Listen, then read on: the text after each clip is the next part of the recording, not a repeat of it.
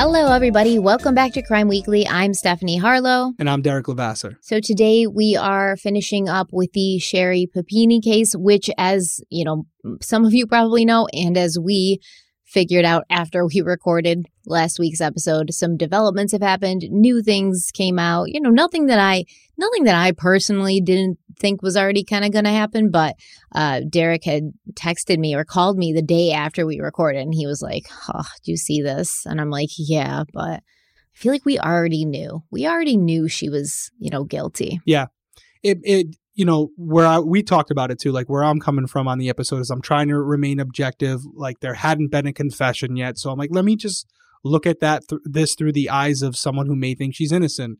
But it gets really difficult to do that when, unfortunately, you're scrolling through Twitter and it literally says this woman admitted to lying.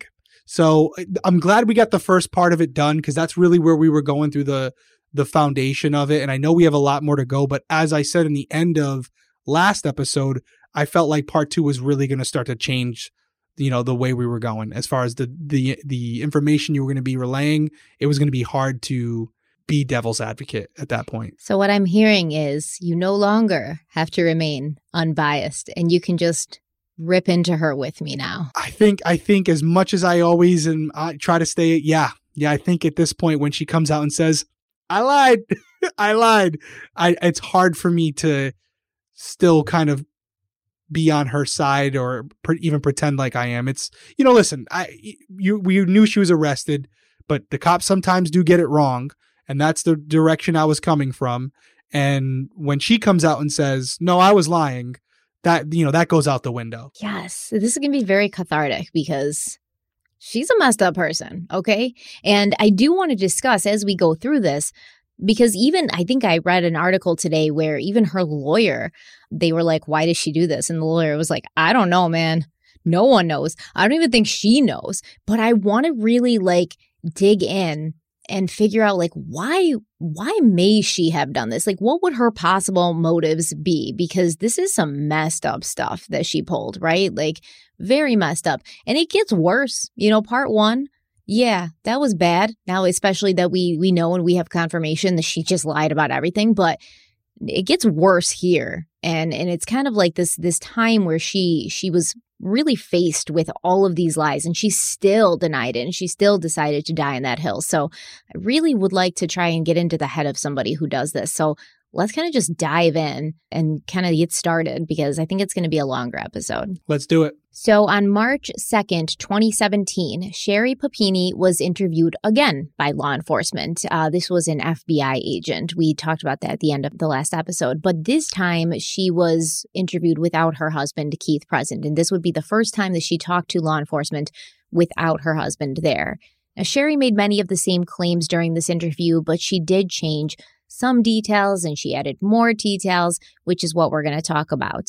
So this time, Sherry was able to remember what clothes she was wearing on that fateful afternoon that she was snatched off the side of the road. She was wearing black leggings, a Nike jogging hoodie with thumb holes, and a black and white checkered Under Armour tennis shoes. She was also able to remember some details about her kidnappers, like what they were wearing, details about what they looked like, details that she would later use to create a composite sketch. So she said the younger abductor had dark curly hair that was kind of short. Sherry also mentioned that if this woman didn't use product in her hair, it would probably be really frizzy. This woman was also wearing brown shoes and what looked like knockoff Guess blue jeans. She wore big hoop earrings and her eyebrows were very thin, mostly like they were drawn in. And this is, big time stereotyping that she's doing here because as we now know, these women do not exist. So she's very much stereotyping Latina woman at this point. Yeah. Yeah. We had some comments about it and rightfully so. People who are of Mexican descent were very offended by it and as they should be. Can't disagree with them at all. Of course. She didn't say they were Mexican, though. Well, it was like the Mexican music. Oh, yeah. The mariachi music. Yeah. Yeah. Yeah. Ugh. And there was a couple people who commented about it, and I completely understand where they're coming from. And I mean, listen, I love Mexico. I go there all the time. Like if somebody says, let's take a vacation, I'm like Mexico because it's a beautiful place and the people there are beautiful. And I don't just mean inside because they are very warm and beautiful, but the Mexican women are some of the most beautiful women on earth. And you can't convince me otherwise. They are gorgeous. So this is just very much like something she saw on TV. Maybe, what was that show back in the day, like the prison show, Oz, where it was like in the 90s. And, you know, that's like what every woman used to do back then is like wear big hoop earrings and draw on their eyebrows and stuff. So she's very much stereotyping here. But Sherry also said the older woman, remember, she was the mean one. This woman had dark eyes with really thick eyebrows. Once again, Sherry said she didn't know exactly how she got into their vehicle, but she remembered falling asleep during the drive. And she said this was a yucky feeling kind of sleep. And the next thing she knew, she was waking up in a room on a bare mattress, which was on the floor underneath a window. Now, at this point, Sherry's legs were not bound together, but her wrists were zip-tied. But Sherry said now they weren't zip-tied behind her, they were in front of her.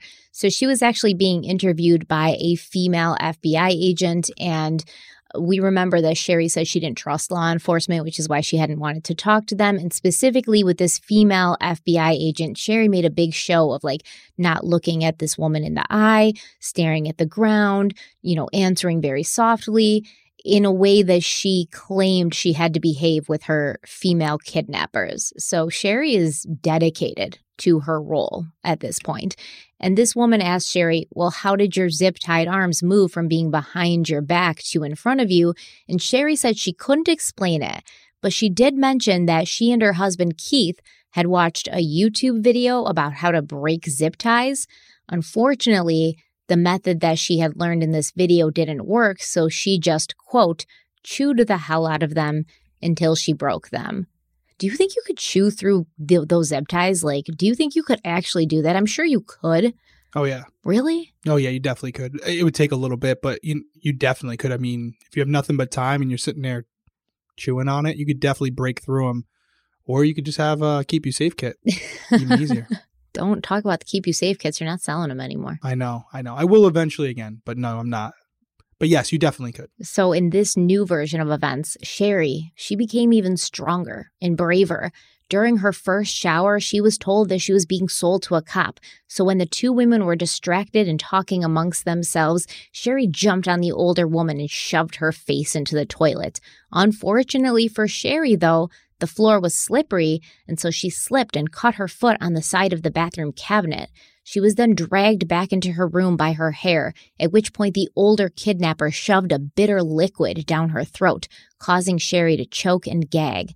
The two women beat her and then left the room, leaving Sherry to get dressed in clothes that had been laid out for her, and she also at this point laid her underwear out to dry, because remember, Sherry claims she's wearing the same underwear this entire 22 days, and so she has to like wash them in the shower, even though she couldn't remember or keep her story consistent on whether she washed them by taking them off or if she just kept them on while she was in the shower. But either way, she laid them out to dry.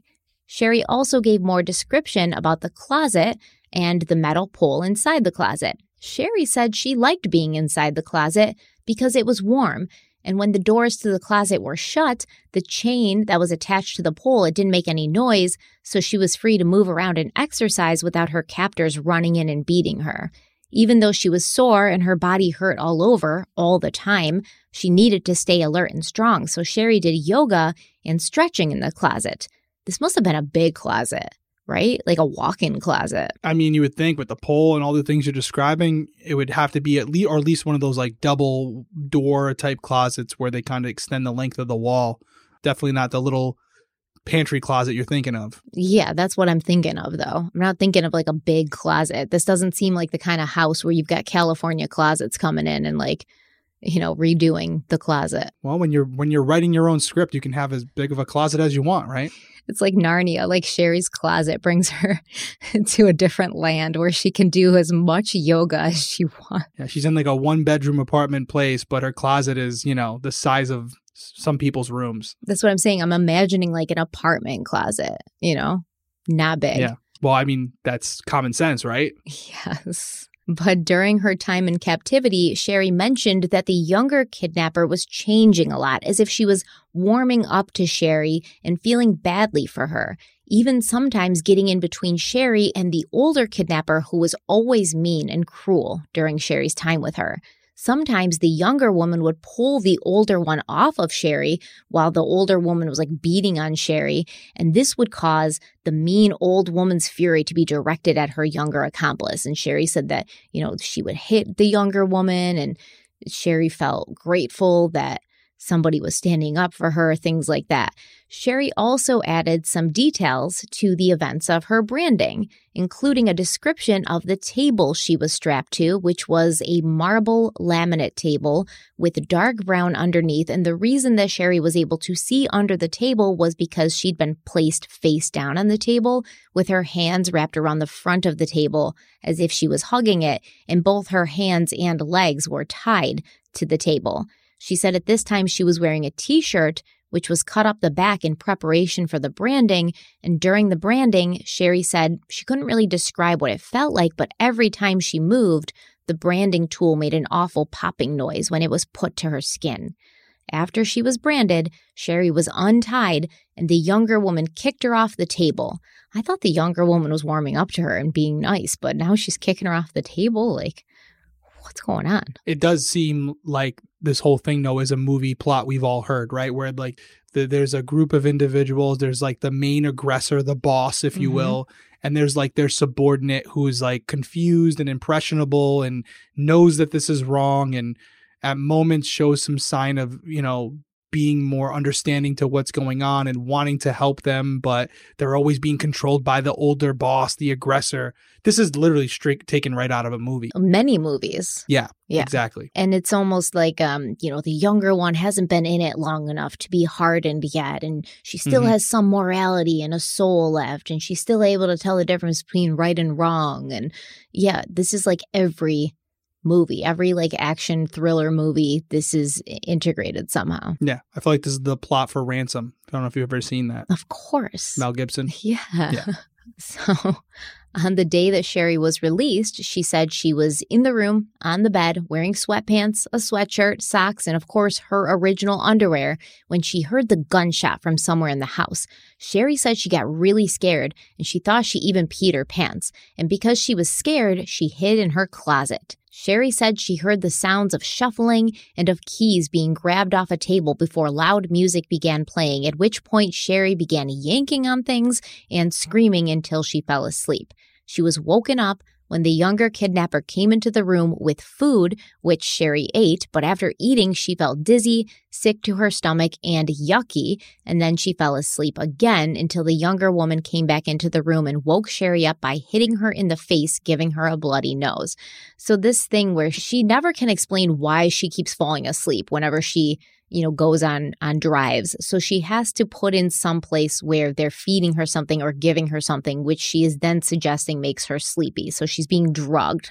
In the first couple of stories, she was being injected with something. She felt like she got pricked with something. And now it's obviously in the food that they're giving her. I don't know what they're giving her that just makes her fall immediately asleep. But they're giving her something in her food. They're shoving a bitter liquid down her throat. She's just very much ad-libbing as she goes along, I think. Yeah, I think you're right. I mean, now that we know more of the context of this, we can poke holes in it very easily. We did have some commenters from our previous episode talking about, this is before she confessed, obviously, but they're like, there's been situations where the drugs, certain drugs will dissipate from the body very quickly, and they would have to check their hair in order to figure out what they had. And you know what? You're not necessarily wrong. But when we're talking about this specific case, we know the backstory. We know what we're up against here. No, and disagree. I disagree with those people. I'm sorry. She's saying she's being drugged on the day she's brought home, right? The day she's brought home. So by the time she gets home, just a couple hours, and then she's brought to the hospital, just a couple hours. We're talking not even 12 hours that she's being tested for this stuff. It would still be in her system. Ain't no drugs dissipating that fast. None. That's true. Yeah. And I think this person was more referring to like the initial, because I had said something about track marks and things like that. So I'm not saying I agree with him or disagree with him. I'm just saying that if she had been given something, if she had ingested something, if she had been injected with something, there would be ways to tell, just like, hair follicles, things like that. It's just like when when it was more prevalent, if you smoke weed, even if it's not in your system anymore, it can still be in your hair. So there's a lot of ways where they can tell if you've taken something that, wasn't supposed to be in your system.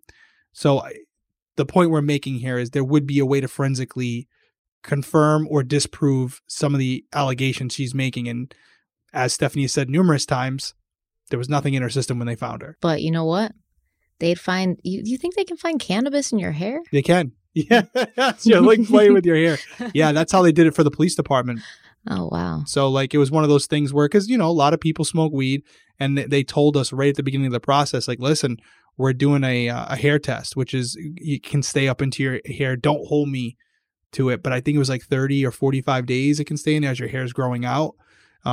So they were like, listen, it's not going to be something where we're just taking your blood or whatever. Like if you smoked in the last 30 days, you could have some problems. Oh, you mean when you're going to become a police officer? Yep. If they let cops smoke weed, y'all probably be a little nicer, okay? Well, I mean, at the time, weed was illegal everywhere when I first got on. So it's one of those things where they knew a lot of people were doing it, but if you're going to arrest people for it, you shouldn't be doing it. Now, it's a great question. I wonder if there's police departments that still weigh in on that. I'll even say this.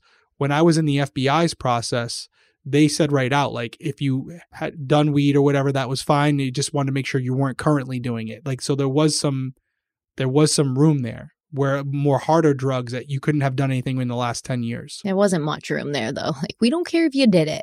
We just don't want you doing it anymore. Yeah, it was like, I think it was in the last 2 years. What?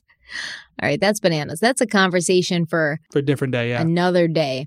But, okay, so Sherry's getting beat up by the younger woman for some reason, even though the younger woman is allegedly letting her go and is supposed to be the nicer one at this point. So she's still getting punched in the face for absolutely no reason.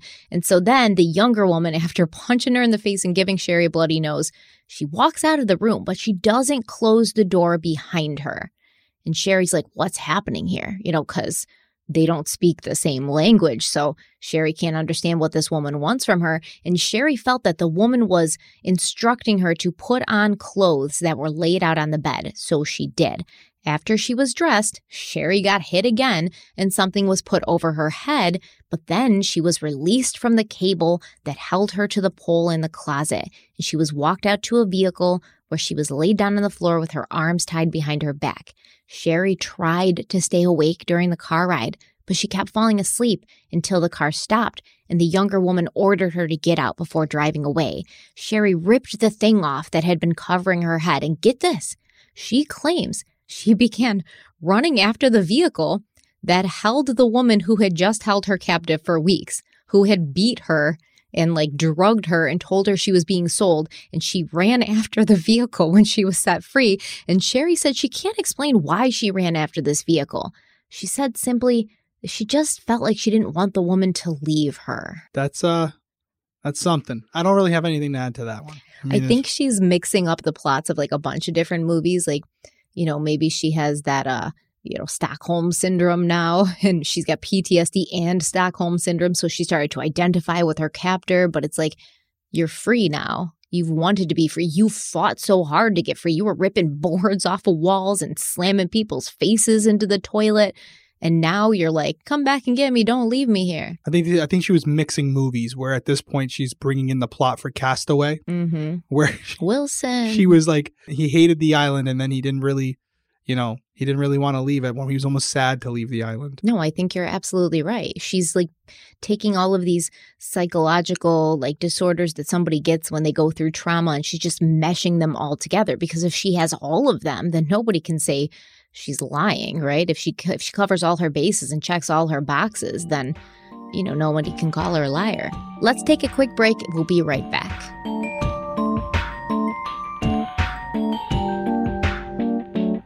So Sherry asked the law enforcement official who was questioning her if they'd been able to figure out what the brand that was on her back said or meant. And the agent asked Sherry like, do you know what it means? Have you like looked into it at all in your time after captivity? And Sherry said, it's kind of hard to see because it's on her back, but she thought that the brand said Exodus with some numbers that she couldn't read. Sherry also mentioned that she knew that it was a Bible passage and she'd read the Bible passage, but it was a really weird part of the Bible and it was confusing and it didn't make any sense. So let's dig a little bit deeper into this. My early Catholic school education came in handy here. The book of Exodus, it's the second book in the Bible. It tells the story of, basically the exodus of the Israelites from slavery in Egypt. Exodus is a Latin word derived from the Greek exodos, which translates to exit or departure. But there's not just one passage. There's a lot of passages. And I guess since Sherry couldn't read the numbers on her brand, she couldn't narrow down like which passage her brand may have been in reference to. However, there does seem to be a real world, non-biblical connection in Sherry's life to the word Exodus. And I can't wait to get your take on this because it's kind of a puzzle to me. So more than 2 weeks after Sherry vanished, a self-professed abduction expert and ransom consultant named Cameron Gamble uploaded a video to YouTube claiming he had been retained by an anonymous individual who had offered a cash reward as a ransom for Sherry's safe return. Bringing Cameron Gamble, a self-described kidnap and ransom consultant. Tell us, first of all, how you got involved in this case. Yeah, I was actually, I was out of town most of the time while Sherry was in captivity, but I was brought in by an individual who knew me in the community for speaking on specifically human trafficking a few years prior to this. She had called and asked, she was a mutual friend of the family, and asked if I could come in and just consult with the family and just kind of give my opinion as to what I thought had taken place. I've covered far too many of these cases, and you really do get to a point you see with the families where they're willing to try anything. And, they tried various non-traditional approaches. Your name came up. This is what Sherry's husband, Keith, said about all that. There was no idea or thought that if I think could work, that I was not going to try. So what was your approach going to be? And did you find that Keith and that family members were skeptical that it could work? I really only talked to Keith about it. I didn't really speak to any of the other family members. And Keith, at that point, like he just said in the video, he was absolutely willing to try anything. And we felt like this could work because when you get to that point of desperation, you do try to do whatever might possibly work, and it did work out. But Keith was all for it at the very beginning. As a matter of fact, it was Keith who brought the kidnap for ransom idea to me via the individual who came forward with all the money. Now, no money ever exchanged hands, correct? That is correct. So why do you think that this was at least part of the reason that she was released? Well, if you just look at the timeline on this, there's a couple things going on here. One, I was the only one willing to go public and put my reputation on the line and call it for what I believed it was, which was an abduction. Alongside the family, they believed it was as well. So we released the first video. It goes viral on both on a social media side as well as just the media outlet. And then that was our point, was to get it to go viral, to show that there's an option here for these abductors. And then when the ransom wasn't taken up on, we gave them another option, and that was just let her go. You can just walk away from this. And if you don't, just so you're aware, there's a bounty now. And as I stated in the video, that's not something I control. It's not a threat. But we are willing to take all this ransom money and add it to the pot for those who can bring us to you, whoever you are. And then you have less than 24 hours later, these abductors just let her go. All right, a few things to weigh in on here.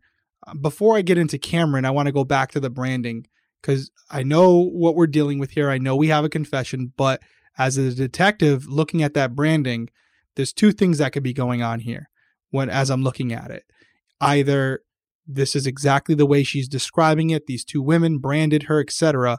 But if I'm thinking at all that this could be a hoax, that this could be something that she created, I have to be thinking to myself, either, is it possible that she could have done the branding herself based on the positioning? Yes. But it's also very possible that she had a co-conspirator. She had someone helping her. So this is something that as a detective, you may not say to her, but if you're starting to consider the idea that this could all be some story she's making up, you also at that point, when she's having branding on her back, consider the idea that she may not be working alone. That's one. Now, as far as Cameron, this was clearly, I'm going to assume, very early in the process, because he's taking a lot of credit for this, saying he was willing to go on the line. No, this is after she's returned. This is after she's already been returned. After she's been returned, but well before people started to question her publicly, because it seems like he's saying, hey, listen, I was the only one willing to go on the record and say this was an abduction. I don't think he would have done that if he knew what he knows now. And secondly, it feels like he was kind of brought in by other family members or friends of the family members. So I feel like there probably was an emotional connection. So I think he had good intentions, but it feels like he was kind of bamboozled by the whole situation and how it was going on. But this is something that I'm really interested in hearing about as you continue, because I really want to know if Keith or one of the other family members were involved. Because if they weren't, then it makes more sense how Cameron could be under the same mindset as them, because they truly did believe that Sherry had been taken. So I'm going to go on the record and say, in my opinion, allegedly, there's something sketchy as hell about this Cameron fellow, okay? And we're going to get more into it. But according to the way he said it went. Is he still around? Yeah, he's around, I guess, but. He looks familiar, to be honest with you. I hope he does not look familiar to you. I don't feel like you would run in the same circles, but listen. He says that this anonymous benefactor contacted the family of Sherry, and then through them, he was able to locate Cameron. We'll talk about it. Okay. Because it seems very sketchy. So who is Cameron Gamble? According to military service records, Gamble enlisted in the Air Force in 2002, and he was discharged in 2005 with the rank of just above Airman First Class. The Air Force did not provide the terms of his discharge, but bankruptcy filings show that Gamble received disability benefits from the Department of Veterans Affairs.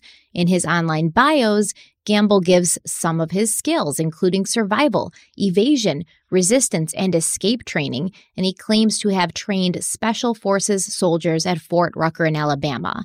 After leaving the military, Gamble started multiple companies that all had military-sounding names like Catalyst Advanced Training Group and Project Taken, which was advertised as an anti-abduction training program.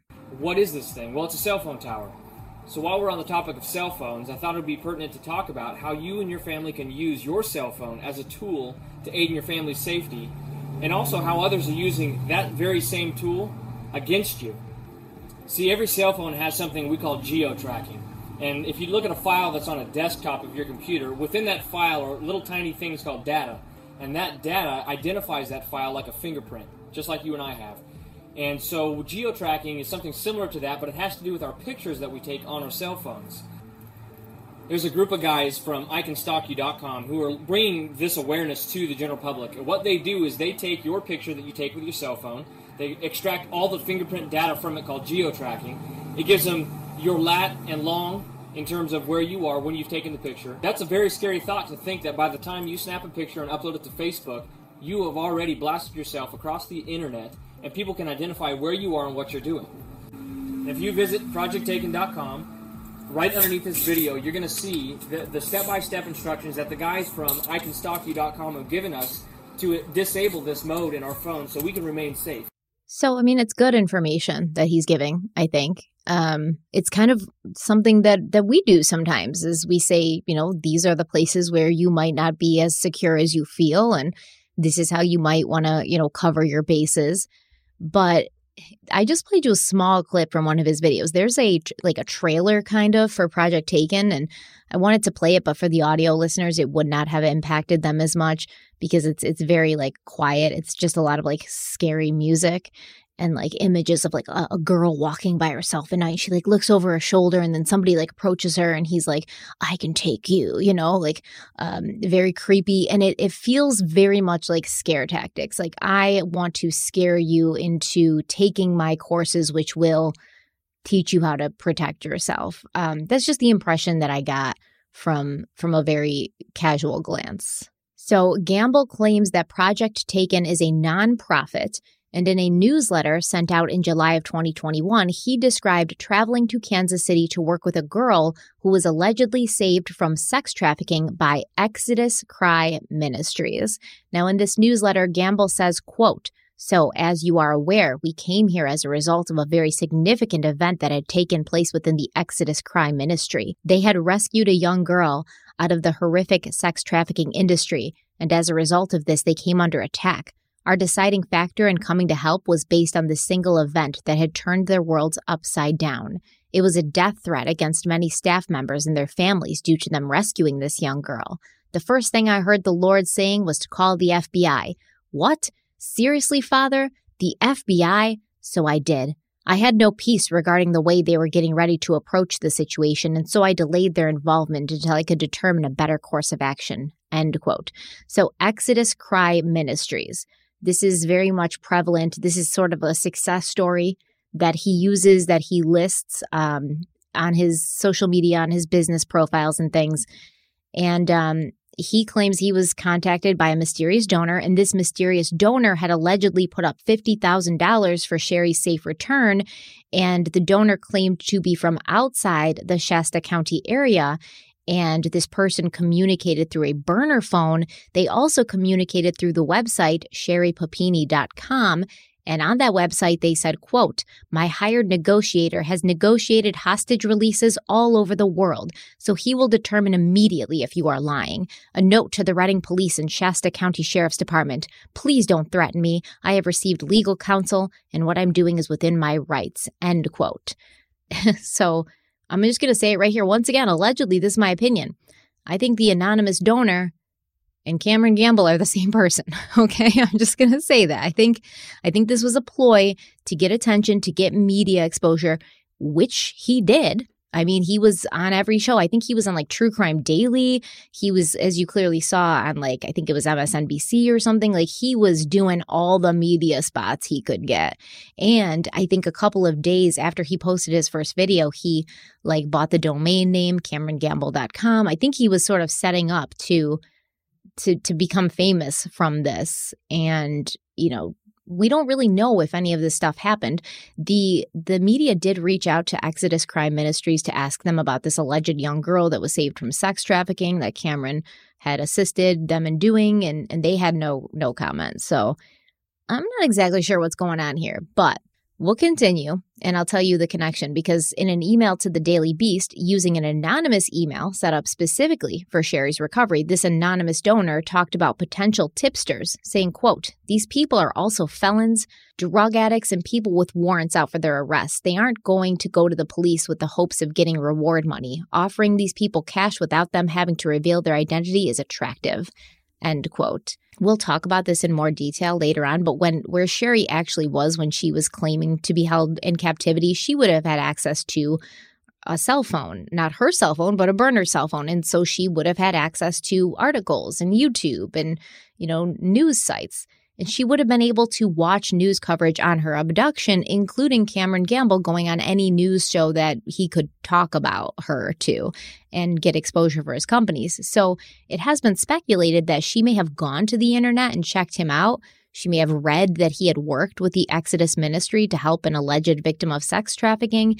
And she claimed the word Exodus was branded into her back, either because she was attempting to move suspicion towards Cameron Gamble, or maybe because it was just there and she couldn't come up with anything better. From what I can tell, what was branded on her back wasn't super clear what it meant. But, obviously if Sherry and the FBI agent are talking about what does the brand say, it's not very legible what it says, right? Yeah, no, I think that's fair. And as far as Cameron's concerned, I mean, everyone's entitled to their opinion. I will say, unfortunately, he's not the only person, if he did in fact do it for this reason, who gets involved with these types of crimes that are more popular to give themselves some free advertisement, right? Like they want to show through the solving of a case or their involvement with this type of an abduction that they bring value.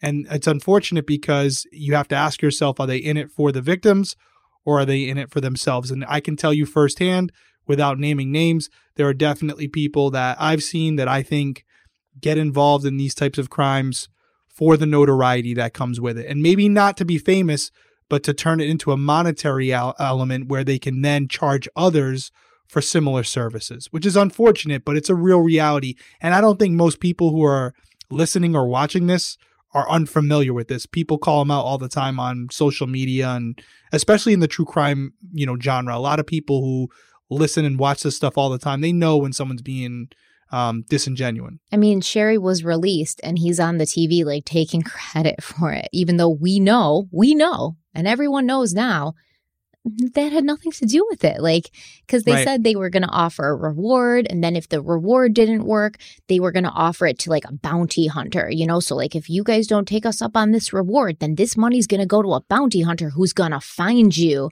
And apparently that was the ultimatum that Cameron had given. Like, either, take this reward and get your money, or just let her go. And because of the power of his words, they just let her go. Yeah, let me throw this at you for a second. You say it didn't help, but did it?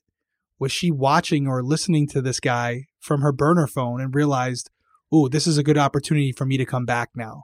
Because, they're putting pressure on my abductors.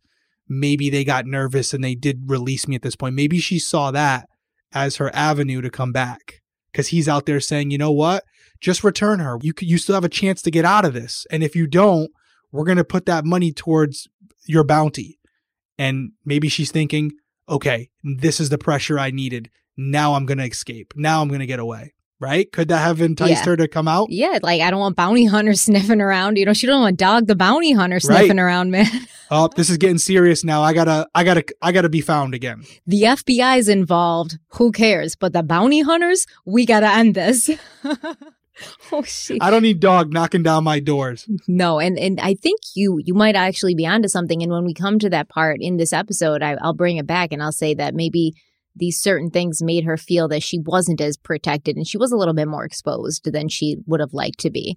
So after her interview with law enforcement on March 2nd, the FBI received a few calls from Keith Papini with additional information. Keith claimed that he and Sherry had taken a trip to Ashland and Medford, Oregon, and Sherry was fine until they went into a Dick's Sporting Goods store, at which point she saw a gun display and she got scared and shut down. Sherry pointed to a black Ruger revolver and told her husband that this was the gun her female kidnappers had used to get her into their vehicle. Keith also said that Sherry was seeing a plastic surgeon to have the burns on her arms repaired with laser treatments, and during one of the treatments, Sherry had smelled the burned hair from the laser on her arms, and she shut down, causing the treatment to come to a halt. Keith also told the FBI that Sherry was ready to sit down with a police sketch artist to describe her captors, which she did on June 22, 2017. During that meeting, Sherry described the older woman as roughly 2 to 3 inches taller than herself, with long, smooth hair that she usually kept braided or in a ponytail. This woman had fat hands and fingers, and she had coffee breath all the time, like she drank sweetened coffee. Not sure how that will help a sketch artist, but okay. And the younger woman had coarse curly hair with no bangs. She was shorter with a muscular build, hairy arms, and wide hips. When these sketches were released to the public, it was not lost on anyone that the sketch of the older, mean woman ended up looking like a masked version of well-known actor Danny Trejo.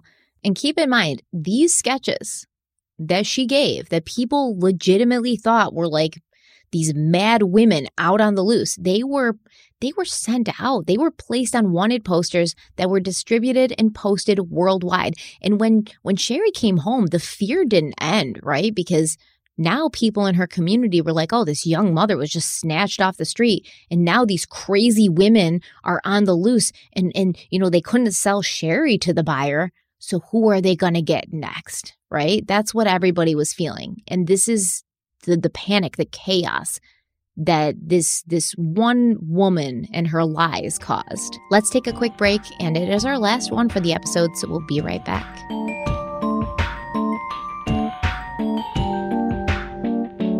In the following months, Sherry was very helpful, calling the FBI and sending them pictures that she thought resembled the 2 women who had kidnapped her.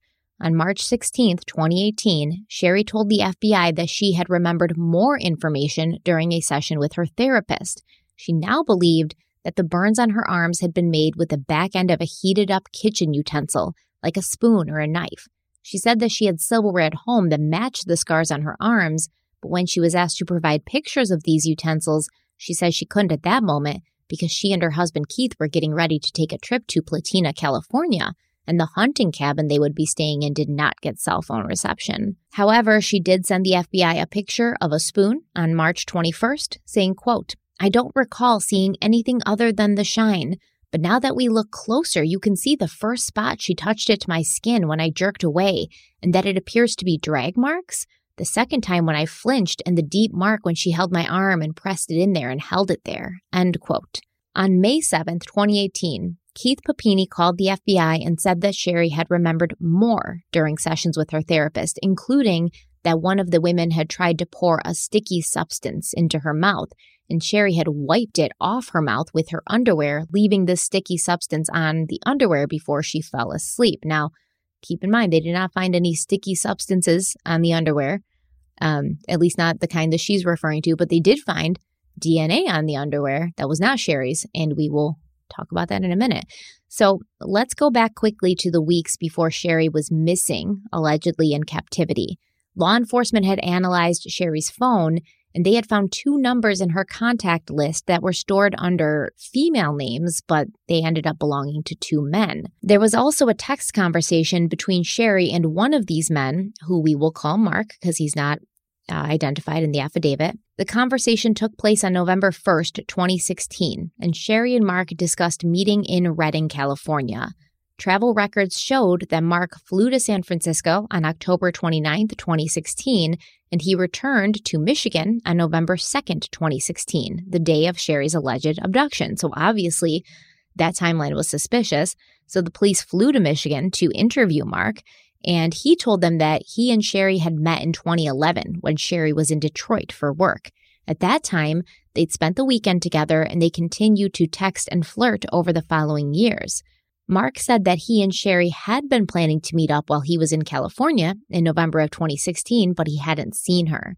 The police also questioned another man who had been listed under a woman's name in Sherry's cell phone. We'll call him Tony. Tony said that he had met Sherry in either 2000 or 2001 while they were both involved in a Friday Night Live youth group program.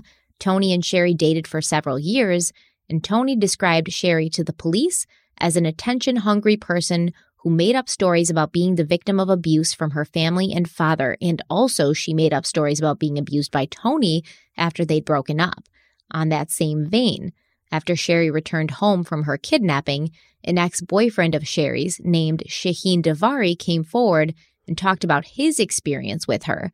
Davari was 15 years old when he was with Sherry, like dating her, and she was at that time 20 years old. He dated Sherry Papini and says he knows firsthand that she's a world-class fantasist. She's a compulsive liar. She would, not talk to you for 3 or 4 days, and then all of a sudden there'd be some fantastical story about what happened. Shaheen Davari says he dated the mom when she was a 20-year-old youth counselor. Get this, he says he was just 15. In retrospect, sure, tons of red flags, right? That she was a counselor that was going out with a 15-year-old kid. Now 35, the professor of communications says Sherry's lies were never ending. For example, she kept insisting she was a skilled surfer. I surfed all the time when I was 15, 16 years old. It's something that I really enjoyed doing, and she told me that she surfed as well. There was always an excuse as to why she couldn't go surf, and she had to have her surfboard that was at her house but didn't have any pictures. He says there was also a mystery medical condition. She was faking a heart condition at one point, and eventually, not only me, but a bunch of people figured out that that was not true. What did you think when you heard that Sherry Papini was kidnapped? I was like, there's no way. She's fine. I promise you she's fine. There's just no chance that she got kidnapped. So what do you make of this so far? Well, I mean, considering what we're talking about here, sounds like this guy's pretty spot on. It sounds like he's describing the person that would make up an elaborate story like we're discussing, right? So, this usually doesn't happen overnight unless there's something in her life, whether it's financial or whatever, that occurs where she becomes desperate and needs to do that, what she did. It seems like this is something that from a very early age, she was someone who liked to elaborate on things that weren't true. What do you think about her dating him when she was 20 and he was 15? Oh, I mean, that's a whole different problem, right? A whole different problem. She, obviously not right, illegal, and definitely an issue.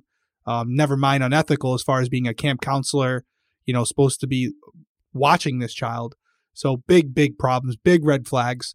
Definitely shows some issues, probably psychologically, that are going on in her head, and things that unfortunately were uncovered until much later in life, until this all unfolded, But I don't think that they were uncovered much later in life. It feels like everybody who knew her knew she was just a compulsive liar. Like, up there in the ranks of Casey Anthony and Scott Peterson, like that kind of compulsive liar. And clearly a complete lack of a moral compass, in my opinion. Oh, yeah, 100%. And when I say uncovered, I mean at the point where we're hearing it in the interview.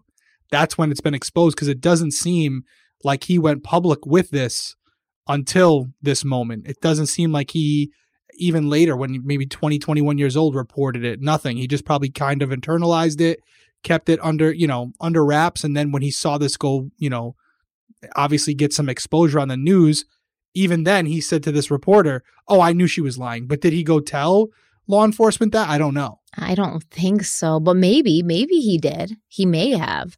But I would hope so. I mean, it can't hurt. It wasn't in the affidavit. And there was a lot of stuff in the affidavit. Like, for instance, director at the Friday Night Live youth program that Sherri worked for, she or he told police that Sherri was, quote, good at creating different realities for people so that they would see what she wanted them to see, which got her really good attention, end quote. There were other inconsistencies that showed Sherri sort of changed her story depending on who she was talking to. She had told her husband, Keith, that she'd gotten married to her first husband, David Dreyfus, so that she would have health insurance for a heart problem, I guess a heart murmur. But David Dreyfus himself, he told the police that they'd gotten married due to medical issues that she'd had from donating so many eggs. And I mean, like, donating eggs, like eggs that make babies, not eggs that you buy from the store, just to clarify. In case that needed to be clarified. David also stated that he and Sherri had never lived together and they had never traveled together besides one time when she visited him in Japan. And then when he returned from deployment, Sherri told him that she'd met someone else, aka Keith, and she wanted a divorce, which he agreed to.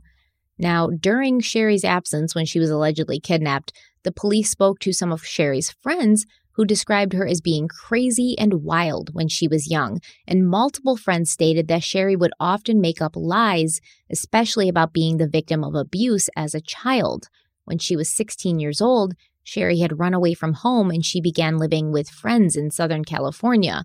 And we're going to talk more about what she did when she was younger, and some of these things she did to her family, she wasn't even that young. She was like 20 at that point. So yeah, this has been going on for a while. When the police talk to her friends and they're like, yeah, Sherri's a liar. She lies about everything.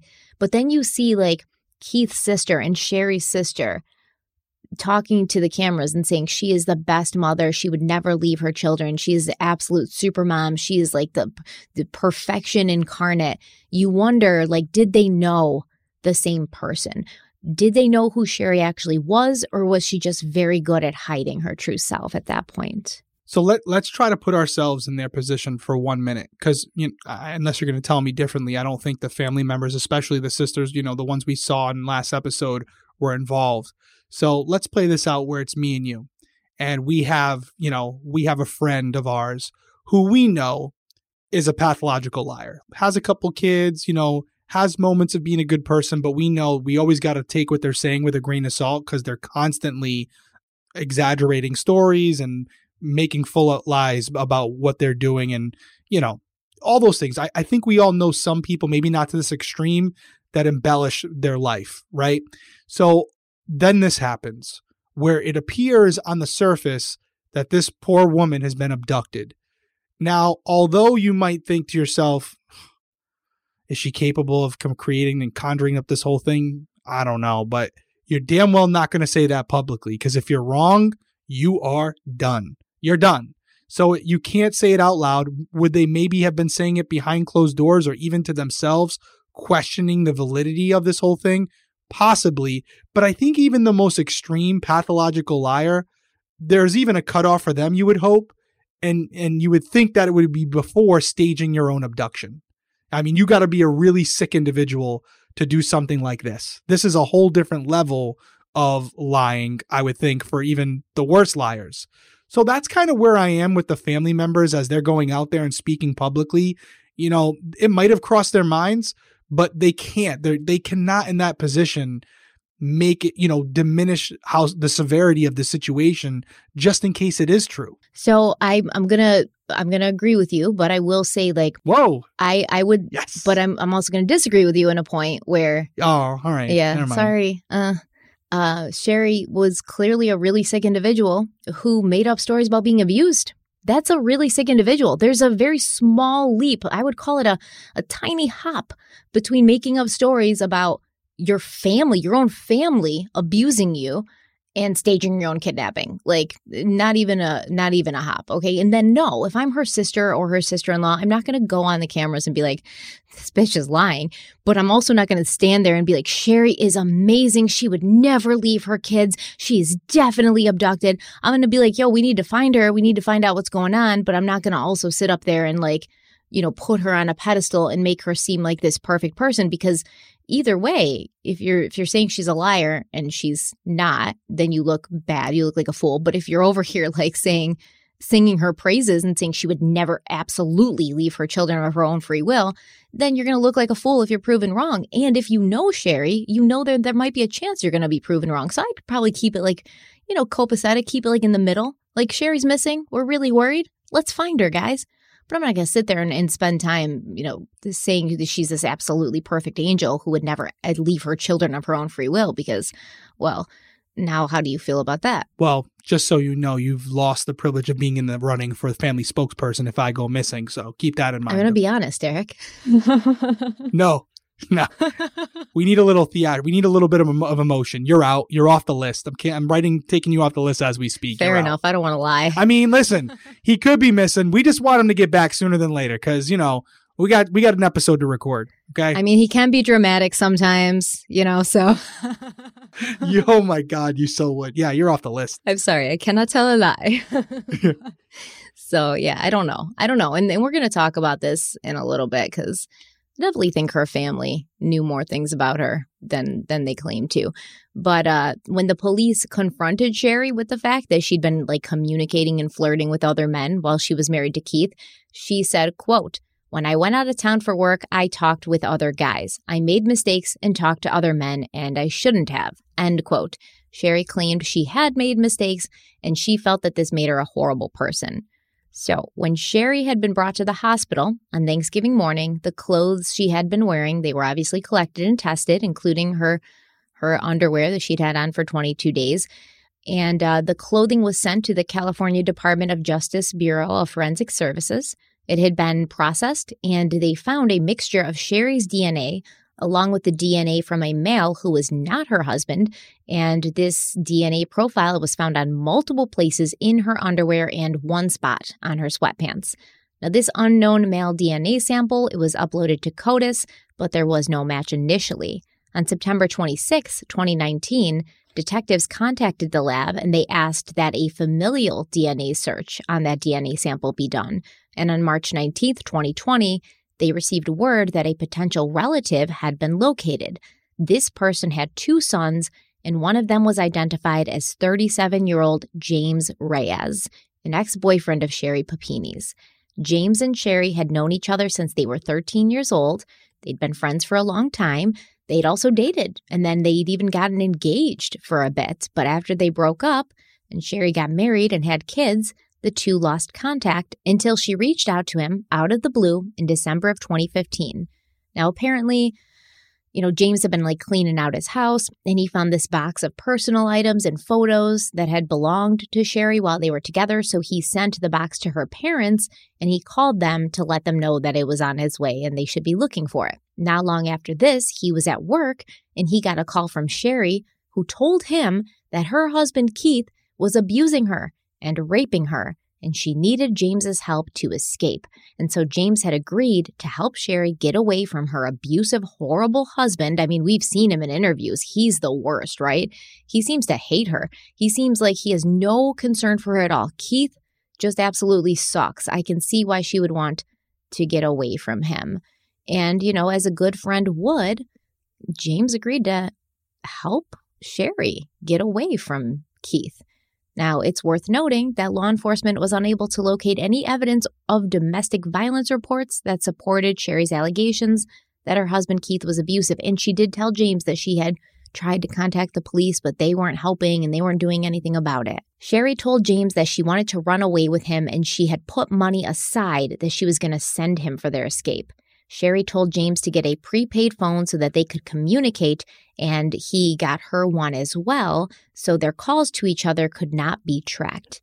Investigators discovered 2 prepaid phones that were in communication with each other prior to Sherry's disappearance, and both of these phones were near the location of her disappearance at the same time on November 2nd. AT&T records showed that James's prepaid phone was purchased in December of 2015, and he used it almost exclusively to communicate with one other prepaid phone, and that would be the one that Sherry was using. In the summer of 2016, James was in the hospital for a medical issue, and when he got home, he found a care package from Sherry, which included a piece of paper with the location of where Sherry wanted James to pick her up on November 2nd, the day that she would stage her own abduction. That morning, James drove a rented Dodge Challenger from his home in Costa Mesa to Redding, California, where he would wait for the green light from Sherry. While he waited, James did some shopping at Trader Joe's, he had breakfast, and then he hung out at Starbucks until Sherry sent him a text telling him she was ready for him to drive to the predetermined location where she would be waiting for him. He spotted Sherry walking on the road. He pulled over and he let her get into the back seat, claiming that at this point she was wearing athletic clothes and she was sweaty from running. Sherry laid down in the back seat the whole trip from Redding back to Costa Mesa, and during the ride, James said that Sherry mentioned being worried about her kids and having a hard time, leaving them, but they didn't talk much other than that. Law enforcement would discover that both prepaid phones used by Sherry and James traveled along Interstate 5 on the afternoon of November 2nd. The entire time the world was looking for Sherry Papini, she was holed up in James's apartment. Okay, so take out the confession that we have. Yeah. If you just gone over this part. Now, this was from, I'm assuming, from James, right? This was his account of it. Okay. So great police work, getting the DNA sample from the underwear, from the sweatpants, asking for a familial DNA test to be conducted. This is the same type of thing that happened with the Golden State Killer case where there wasn't a direct connection. James might never have been in prison before or entered into CODIS. So they do the familial DNA test. They find James. Now, one of two things could be happening at that point. This could be something where they've already found out that Sherry has spoken to other men, had relationships with other men while with Keith. Are these sweatpants and underwear something that she was wearing, during an affair before she was abducted? Maybe.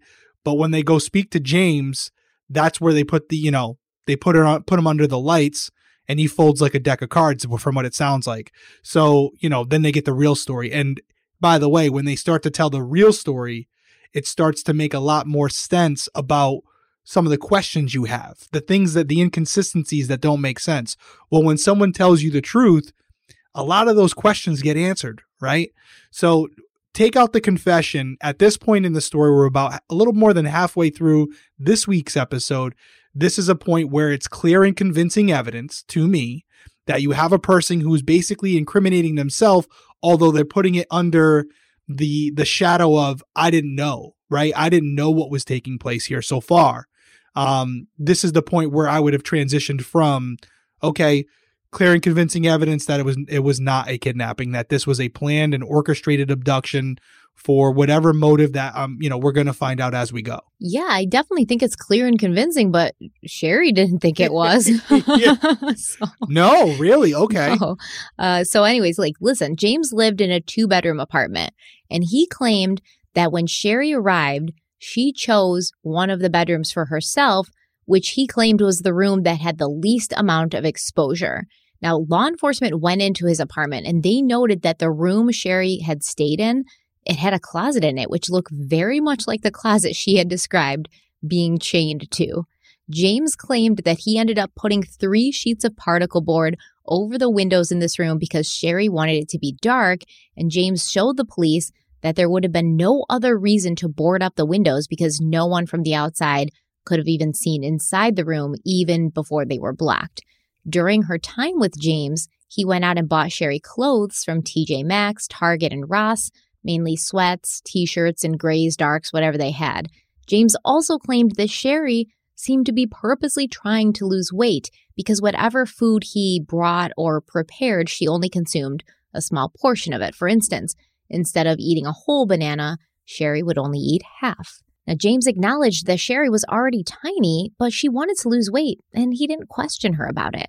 One day, James came home from work to find that Sherry had cut off her own hair, but he didn't know what she had done with the hair she had cut off. As for the injuries that Sherry sustained while she was missing, James claimed that Sherry had done everything to herself, enlisting his help with various injuries.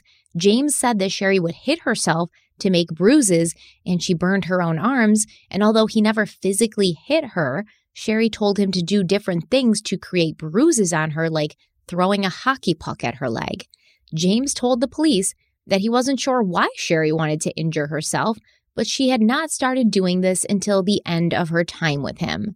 As far as Sherry's brand, the brand on her back that said Exodus, apparently, James admitted that he did do this to her within her first week with him. He said that he went to Hobby Lobby in Huntington Beach and purchased a wood-burning tool.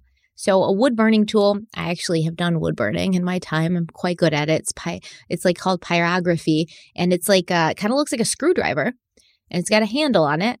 And the screwdriver thing, it gets very, very hot. You can put different tools on to get different effects, and it gets really hot, and you can literally burn wood with it and make designs and things. So this is what he used to make this brand in her. Sherry sat on the floor next to an electrical outlet because this tool needs to be plugged in, and she pulled up her shirt and took it off so that he could make the brand with this hot tool. James claimed that Sherry had a specific phrase she wanted burned into her skin, which she told him had meaning to her, but he couldn't remember what that phrase was. James wanted to do a good job with the branding and make it straight, but he also knew it probably hurt Sherry, although she never complained about the pain. Afterwards, James told Sherry he wanted to keep the wood-burning tool to use for other projects, but she told him to throw it away. And investigators would find a picture on James's Facebook profile, which was taken in his apartment, and it showed a coffee table that matched the description of the table Sherry had claimed she'd been tied up to and branded on. Additionally, according to Pinterest records, Sherry pinned photographs of a wood-burning tool on or before November 6, 2016, to a board she titled Gift Ideas, which she had made a secret board, meaning it was not publicly viewable. So there's a lot here that I just told you. And I saw your face sometimes when I was like, James says he doesn't know why she was trying to lose weight. James says he doesn't know why she was trying to hurt herself. Listen, I feel the same way. This dude's he's telling us he doesn't know why she was doing all of these things. It's hard to believe that she lived with him for 22 days. And during this time, she's purposely losing weight. She's cutting her hair. She's beating the shit out of herself. She's having him burn something into her back. And the whole time he's just well, that's what she wanted. I didn't question it. Stephanie, let's take it a step further. Okay. Let's say that he's just a moron. Okay. Does he also not own a phone or a TV? I mean, how far away was his apartment from the area where she was abducted? He said he does not own a TV. Okay. Yeah, no, he's lying. The apartment it's Costa Mesa. I believe it was a 7-hour drive from Redding, but still, this was nationwide. Yeah, I'm not buying it. And there had to be something in there that would have, for a reasonable person, raised a couple red flags that, listen, she had me take her, down the end of the road where we escaped. Now she's almost making it look like she was abducted. Could she be setting me up here? Could she be planning to set me up as her abductor? That's what my concern would be. So I would think most people would do a quick Google search to see if anything's popped up with her name in the last, 20 days. And if he had just searched her name everything that he wanted answered would have been answered if he was truly not involved at all. I mean, he was involved, right? He was involved, but he's claiming complete ignorance. And yeah, no. Even if you don't think she's trying to set you up for an abduction, you could say this woman claims she's being abused by her husband. She gets to me unabused, and now she's making it look like she's been abused. As a man, I'd probably be like, yo, is she trying to like set her husband up? And I don't want to be a part of this, right? Right. There's so many things that should run through your head and cause concern.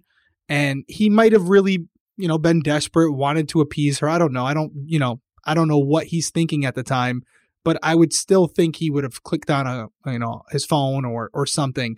But also, I think about all the evidentiary value of everything that you're explaining here. She had said, hey, throw out the wood burning tool. That's fine. You told me in this little small segment he bought it at Hobby Lobby. There's cameras at Hobby Lobby. There's receipts that are saved digitally.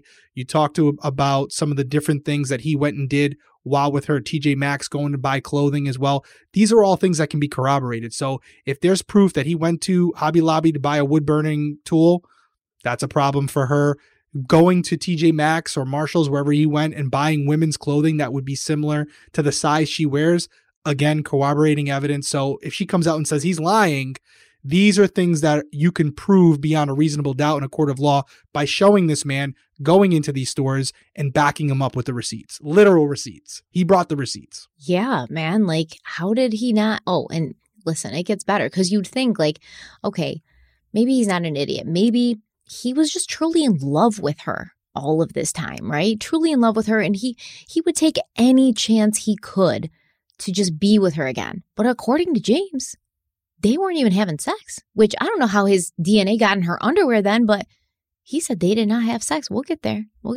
So I'm going to talk about it right now. It could have been washing her clothes or whatever. But I'm also glad we answered the question about the branding, because that was something as a detective I'd be wondering if it's in a position where it would be hard to do it yourself, even if it's not really legible. There's got to be another person here. And now we're getting that answer that, in fact, she did have another person do it so that it would be something believable, because I would imagine if she tried to brand herself, behind her back, it would be even worse than it was. It had to be a second person, whether they were, knowing what they were doing or unknowing to them. Somebody else participated, and now we have at least that answer so far. And that's most likely why she chose that area on her body, because she knew it would be, virtually impossible to brand yourself there. Although she thought it was virtually impossible to chew through zip ties on your wrists when they were behind your back. But, whatever, details. So yeah. James Reyes, he told police that he and Sherry had not been intimate at all during the 22 days they had lived together. Now, James had felt initially that things might have turned like romantic between himself and Sherry, but he didn't know how long she planned to be there with him or if she was going to return to her family, so he gave her space and they just chatted and hung out. He said Sherry mainly stayed alone in her room and he slept on the couch, and she would do other things around the apartment like clean in order to be helpful. For instance, there were stains in his carpet, and so Sherry gave him a list of cleaning supplies to buy from the store. She then used these cleaning supplies to scrub at the spots in the carpet, which caused her apparently to develop a rash on both of her arms. After this, Sherry gave him another list of different medication and ointments to pick up from the store for her rash. But James said that although she used these things, Sherry had the rash, which must have been hives from an allergic reaction, the entire time she was with him. And they never say, and it sucks because we're not going to trial, she made a plea deal. We're not going to go to trial. Why did she have these rashes? I feel like as calculated as she is, she found a way to purposely give herself these rashes. Maybe she used those very harsh chemicals on her own skin to cause those rashes. And then she was just like, oh, give me medicine. And maybe she never used the medicine because it just seems kind of random. And it was in the affidavit. So I feel like anytime something's in the affidavit, it means something and it's meaningful, because they're not just going to pull everyday activities in there. Sherry had oatmeal for breakfast and it means nothing else. It feels like it means something.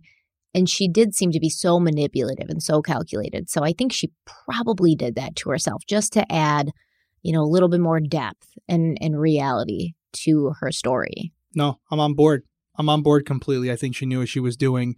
And I will say this, I know that we have a confession, but it would be interesting. This is the dilemma that we're in as we're going through these cases, because I'm sure an extensive background search was completed on James as far as his social life, his mental stability, how was he with other women? Did he have people to choose from? Or was this something where he felt very fortunate to be in her presence? Because if that's the case, there is a world where he felt like this could be romantic. And although there were things that were off, he was blinded by the idea of them being together. So not 100% that he knew, like you or I or most people would know, that, hey, something's not right here. There are people out there that can be easily manipulated and controlled and used for nefarious purposes. So I know we have something from her as far as what she was doing and her admission to this. I wonder if there will be charges brought against him. If not, maybe there is some truth to the story he's giving. Maybe. So I know he was arrested, but then he was released. Apparently the police believe him. And I mean, it's very likely that she could have been the whole 22 days leading him to believe that they were going to have sex, right. Like, oh, I just need some time. And then never planning to follow through. But that little carrot that she dangled in front of him, it gave him enough motivation to be like, oh, in my gut, this feels weird, but I'm not going to question it because I want to eventually eat this carrot. I don't want to just have it dangled in front of me. So I'm going to ignore it. And we've seen that a lot in these cases where people are like, yeah, that felt wrong, but I ignored it. They don't want to believe that there's something nefarious going on. He probably wanted to believe that Sherry truly wanted to run away with him and be with him. And this was this, this like young love that was reignited. So because he wanted to believe that, he ignored all the things that didn't fit that narrative. Of course. I mean, we've seen that a lot, not even in stories this severe. And the DNA, for anybody who's thinking it, you didn't say semen, you just said DNA. So it could be as much of a transmission as far as his clothes on her clothes or him touching her sweatpants while they're watching a movie. They didn't have a TV, so they weren't watching movies. But, also their clothes being in close, his underwear near her underwear. He had went to the store and bought her some clothes, so we don't believe that she had the same underwear on all 22 days, do we? I don't think so. I hope not. Right. So they could have been in the laundry together. There could be an easy explanation for the transmission of that DNA if he was in contact with those items during that 23-day stay. That would explain how it got there. So now if we had semen, it'd be different, but it does seem to line up with the idea that they didn't have any type of sexual relationship during her time at his home. Wouldn't his DNA have been on her sweatshirt and everything too? Because he would be touching that. He bought that. It's fickle how that stuff works, right? Like it could explain some of it, and then just simply washing it or doing something. By no means am I a DNA expert, but there have been items where you would expect to find DNA from a person who recently held the knife or whatever, and there's nothing there. And then conversely, there's something else where they only kind of grazed across it, and yet you have this evidence that's been left behind, this trace DNA that you can find. So, it's probably a better conversation for someone who does this all the time. But I've had cases where, like even Rebecca Zahau, there's DNA on certain items of hers that, on like the cap of the paint. And for anyone who doesn't know this case, this won't sound familiar to you, but this is the thing that's been argued about for years now. How did her DNA get on this thing, but not that? And people have different explanations for it, but none of us really know exactly, even though it is a science. So it stuck out to me that there was I believe, I'm just ad-libbing here because I can't remember exactly, but there was 8 spots of DNA on her underwear and 1 on her sweatpants. So I guess the location of where the DNA was would sort of send me in the direction of semen, right? Yeah. So, I mean, what is he doing? Is he sniffing her underwear when she's not looking? What's happening? That's possible, I guess. Possible. Yeah. It could be him. If it's just trace DNA, it could be even just him holding the underwear, playing with the underwear. I don't want to go too far down this road, but it could be a lot of ways of explaining, or it could be him doing her laundry for her.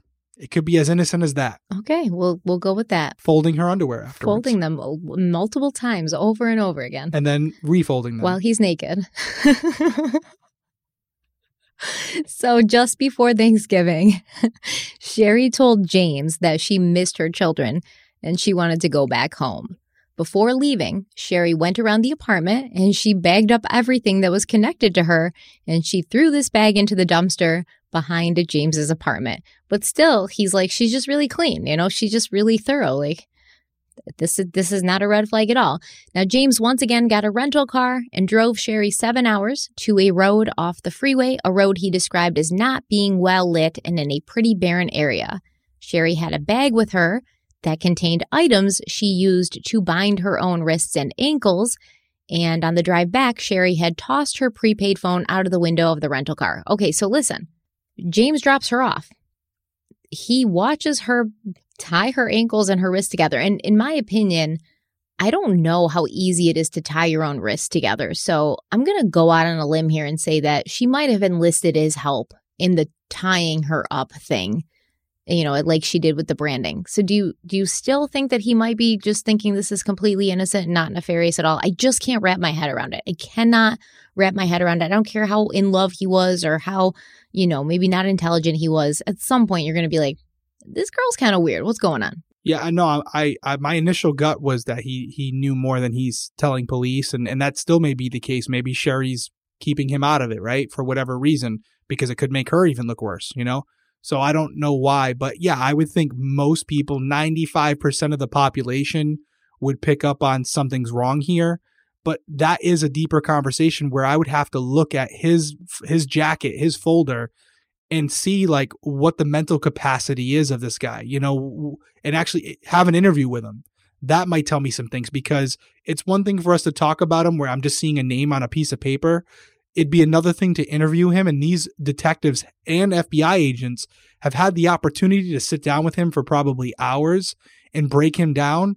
And they might be saying behind closed doors, yeah, this guy doesn't pick up on things very quickly. You know what I mean? There might be something about him that in person would become very obvious to you and I that, you know, this guy's, he's not dealing with a full deck, you know, maybe. But, you know, on paper, just looking at it as like a normal person from our own perspective, I don't see how he wouldn't know something's off here and that this could be really bad for him down the road. Yeah, I agree. And I think it's more like 99.9% of the population would say something.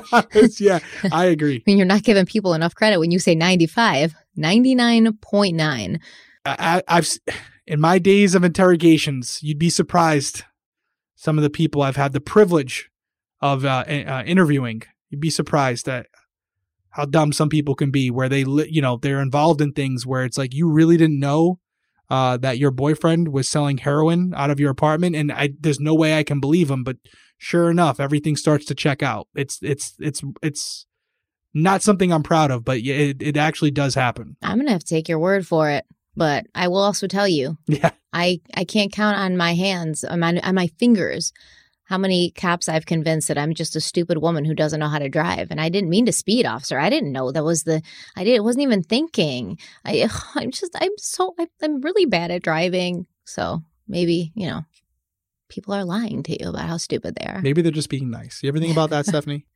Yo, but they shouldn't be nice. Like, if he had something to do with this and he's acting like he didn't, like, he needs to see some sort of, like, consequences as well. That's my thing. Like, oh, yeah. I'm not saying the police are being nice to him. I'm saying to you and your traffic stop. Oh, you think the police are being nice to me? Oh, yeah, of course. You're driving around with the car seats in the back seat, and they're like, you know, they're going easy on you. Yeah, you know, I do look frazzled most of the time. I would love to see an interview with James. I wouldn't be able to judge him completely, but we'd probably be able to get a pretty quick read on James if we had some TV interview or something we could watch. All right, well, there's more, okay? So apparently there were people who knew that missing supermom Sherry Papini was staying at the apartment of James Reyes during the 22 days she was reported missing. James's cousin and James's cousin's spouse lived across the road from James. And I don't know anything about these people because, once again, they're not identified in the affidavit. So I don't know, like, if they're men or women or what their names are. But we're going to call James's cousin's spouse Max. And Max told the police that James had told them Sherry was in an abusive relationship and she was trying to get away. Now, Max never saw Sherry, and for the time that Sherry was with James, James kept to himself, which was not normal, as he was usually visiting with his cousin and, like, playing hockey with his cousin's children. James's cousin, who we'll call Marty, they told detectives that a week before Sherry's disappearance, James had told them that Sherry, who Marty knew from when James was dating her, was in an abusive relationship and the police were not doing anything about it. James told Marty and Max to stay away from his apartment while Sherry was there, and if anyone else happened to visit James during that time, James would call Marty and Max and ask them to get the person to leave. Marty claimed that they had run off several people at this time, including neighbors, delivery drivers, the landlord, and maintenance workers. Unlike Max, though, Marty did see Sherry twice while she was hiding out in James's apartment. The first time, Sherry had been looking out a window of the apartment, and when she saw Marty, she threw herself away from the window. She quickly hid. The second time, Marty had entered James's apartment, and he saw Sherry, they saw Sherry in the living room, at which point Sherry got up and ran into the bedroom. Marty told the police that Sherry had asked James to punch her in the face, but James had said no, and James had also told Marty that Sherry had purposely hit her own head on the bathtub and the bathroom floor.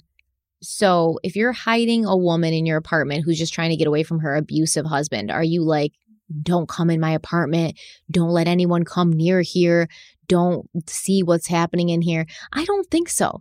This is what's making me feel like James is a little bit suspicious. Yeah, I agree. That's why I've said it initially. I don't see a world where if this guy's a functioning human being living on his own, I don't see how he wouldn't understand what's going on here. And then more importantly, he's telling outside individuals who may have a TV and may know that this woman is, actively all over the news as someone who's been abducted and her family's looking for her. Her husband's on TV crying about it. I don't see a world where he wouldn't relay that, or these individuals wouldn't relay that to James.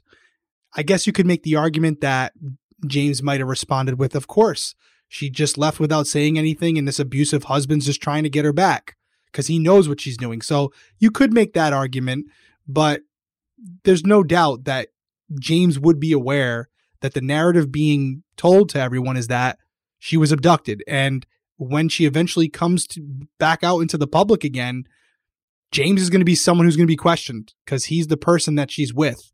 I don't see how he wouldn't see that, but love is blind. I don't know. It makes you do crazy things. Love is blind. Okay. On August 13th, 2020, agents from the FBI and from the Shasta County Sheriff's Office confronted Sherry with the information they'd gotten from James while Sherry's husband, Keith, was present. They showed her, they kind of started it out like trying to lead her into it. So they showed her a picture of James's apartment, but they didn't say it's James's apartment. And they showed her a picture of that closet, with a pole running through the shelving, which coincidentally perfectly matched a picture that Sherry had drawn of the closet she'd been chained to. Sherry responded, quote, "It's a little bit different, but it's pretty, excuse my language, it's pretty fucking similar, but it's different. It didn't look like that. It didn't look like that." End quote. Oh my God. This is brilliant, by the way. This is absolutely brilliant. So that you're telling me they come in and go, hey, we think we might have a place. Yeah. And they start showing her. Oh man, she must be absolutely shitting her pants inside. But I want to hear more. So keep going. So the bathroom at James's apartment also looked exactly as she had described the bathroom she had, attacked these women in and taken a shower. And the wood paneling in the bedroom that she'd slept in at James's apartment was the exact wood paneling she had described. About the bathroom, Sherry said, quote, "I mean, this doesn't look like the bathroom to me, but the order is, yes, this is the type of order, but this is not what it looked like to me. There was a tile in the tub. There was a crack," end quote. So she was then shown a picture of a cracked tile in James's bathroom, and she had no response to that. About the wood paneling in the bedroom, Sherry said, quote, "I feel like this wood paneling is too thick. I remember it going all the way up to the window," end quote. Finally, Sherry was told that she was being shown pictures of the apartment that they knew she had been staying in while she was pretending to be missing. And they asked her, do you want your husband to leave the room while we continue to talk? And Sherry asked the detectives and the agents if they could leave the room so she could speak to Keith privately. And when they returned to the room, they continued on with the interview while Keith was present after Sherry would not respond when asked if she wanted Keith to remain in the room or leave it. So basically they were like, okay, we're back. You guys talked. Do you still want him here or not? And she just didn't answer. Sherry said that she did not want the police to find her kidnappers, specifically the younger one, because, quote, "she's the reason I get to see my kids every day," end quote. Sherry was told that they were never going to find this woman, to which she responded, "Good." And then they were like, no, we're not going to find her because she doesn't exist. And we know you've been staying with James Reyes, which Sherry completely denied. Sherry also said she had not talked to James since before her kidnapping, which the police knew was not true because they had evidence from phone records that Sherry had contacted James on September 18th, 2020, from a phone number connected to a business owned by Sherry's parents. On the 18th, Sherry had called James 4 times, and 4 days later, she called him again twice. On October 30th, 2020, Sherry called James 4 times from her own house, the house she shared with her husband and 2 young children. They also mentioned that James's DNA was found on her underwear and clothing, and they reminded her that lying to federal agents is a crime, but Sherry continued to deny having anything to do with James Reyes until Keith Papini left the room, at which point she admitted that she had been in contact with James and other men, but she could not possibly believe that James had done this to her because he was her friend and he loved her. So basically, you know, like you kind of mentioned, she's trying to set the narrative that she was still innocently kidnapped. And although she doesn't want to believe it, James may have been the one responsible. You know, they're like talking to her and they're like, we know you were with James. And she's like, no, not James. He would never do this to me. I can't believe it. Was he the one that kidnapped me? Do you guys think he's the one that kidnapped me? And they're like, no, man, we know you were there. And she's like, I don't believe he would have done this. Like, she's completely ignoring the fact that they know what's happening. And she's continuing to, I guess, you know, Casey Anthony it, basically. That's exactly what it reminds me of. Like, they're facing her with all this evidence and they're like basically saying you're lying. And she's like, no, because this could have happened. And she's just going to keep lying until I don't know when. They'll just keep lying if they can, right? You know, it's a type of person. I know you mentioned Casey Anthony. There's been others where these individuals, you could literally show them a video of them doing something that they've alleged they didn't do. And they will try and find a way to frame that video as if it's a good thing that you found it, because it proves that they are innocent. That's just what they do. Their mind works differently than you and I. Their mind is always from the perspective where they truly, in some ways, believe their own bullshit. And that's why, even though it's very unconvincing and unreasonable to you and I, in their mind, as they're saying it out loud, it makes sense. And it almost seemed like she had James set up his apartment to almost mimic the place she would later claim she was being held. And then she took aspects of the apartment to integrate into her story, almost as if she wanted to believe it, or she wanted to almost be like, you know, when actors are playing a certain character and they like get into the role and they go and talk to the actual person they're playing and they start like acting like them just to get into that role. Like, this is what Sherry's doing. She's committed to her role to the point where she's got James putting up boards on her window so that she can get into the headspace of somebody who's trapped in a room. It's probably why she stayed in the room most of the time. So she could be like, I'm in the room and there's boards and I got to get out of here. And maybe she even tried yanking the boards off just to maybe have those fingernails broken just to see what it would be like so that she could appropriately describe it to law enforcement, which is bananas. Yeah, I hope we get access to this interview. Hopefully it was filmed where they're showing her I'm sure it was, they're showing her the photos of James's apartment for the first time. And I hope it's in HD so we can see her reaction, because when this is all, you know, adjudicated and done, and I believe that she actually, you know, went into court today and you know, and pled guilty, this will be a special or a docuseries on Netflix or something where they're going to have all this and it's going to be something that we can all watch. And I'm hoping this is part of it, because that's going to be a fun part to watch. She's realizing very quickly we're screwed. I bet you she was not shook at all. She probably just went with it seamlessly. Right. Which is scary. That's a pathological liar for you. That's a sick individual. So let's talk about the financial aspect of this case, because remember, there had been a GoFundMe set up to help get Sherry back home safely, and it brought in about $50,000 in donations. So on December 6th, 2016, after Sherry was back home, Keith Papini withdrew over $31,000 from the GoFundMe account, and he deposited that money into his personal bank account. That same day, Keith withdrew $1,160 from the GoFundMe account. That check was endorsed by Sherry and placed in her personal bank account. The affidavit says that Keith used roughly $8,000 of this money to make payments toward his own personal credit cards. And on December 13th, Sherry also used $3,000 of that money to pay off her personal credit cards.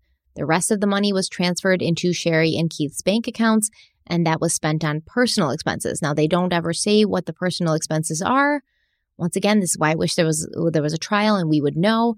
But, personal expenses. And that's not all. On November 28th, 2016, just 4 days after being released by her violent kidnappers, Sherry applied for financial assistance from the California Victim Compensation Board, which provides assistance to victims of violent crimes. This money is supposed to be used for things like medical expenses, relocation expenses, mental health treatment, home security improvements, and these were the crime-related expenses that Sherry checked off on her application. On December 9th, 2016, her application was approved.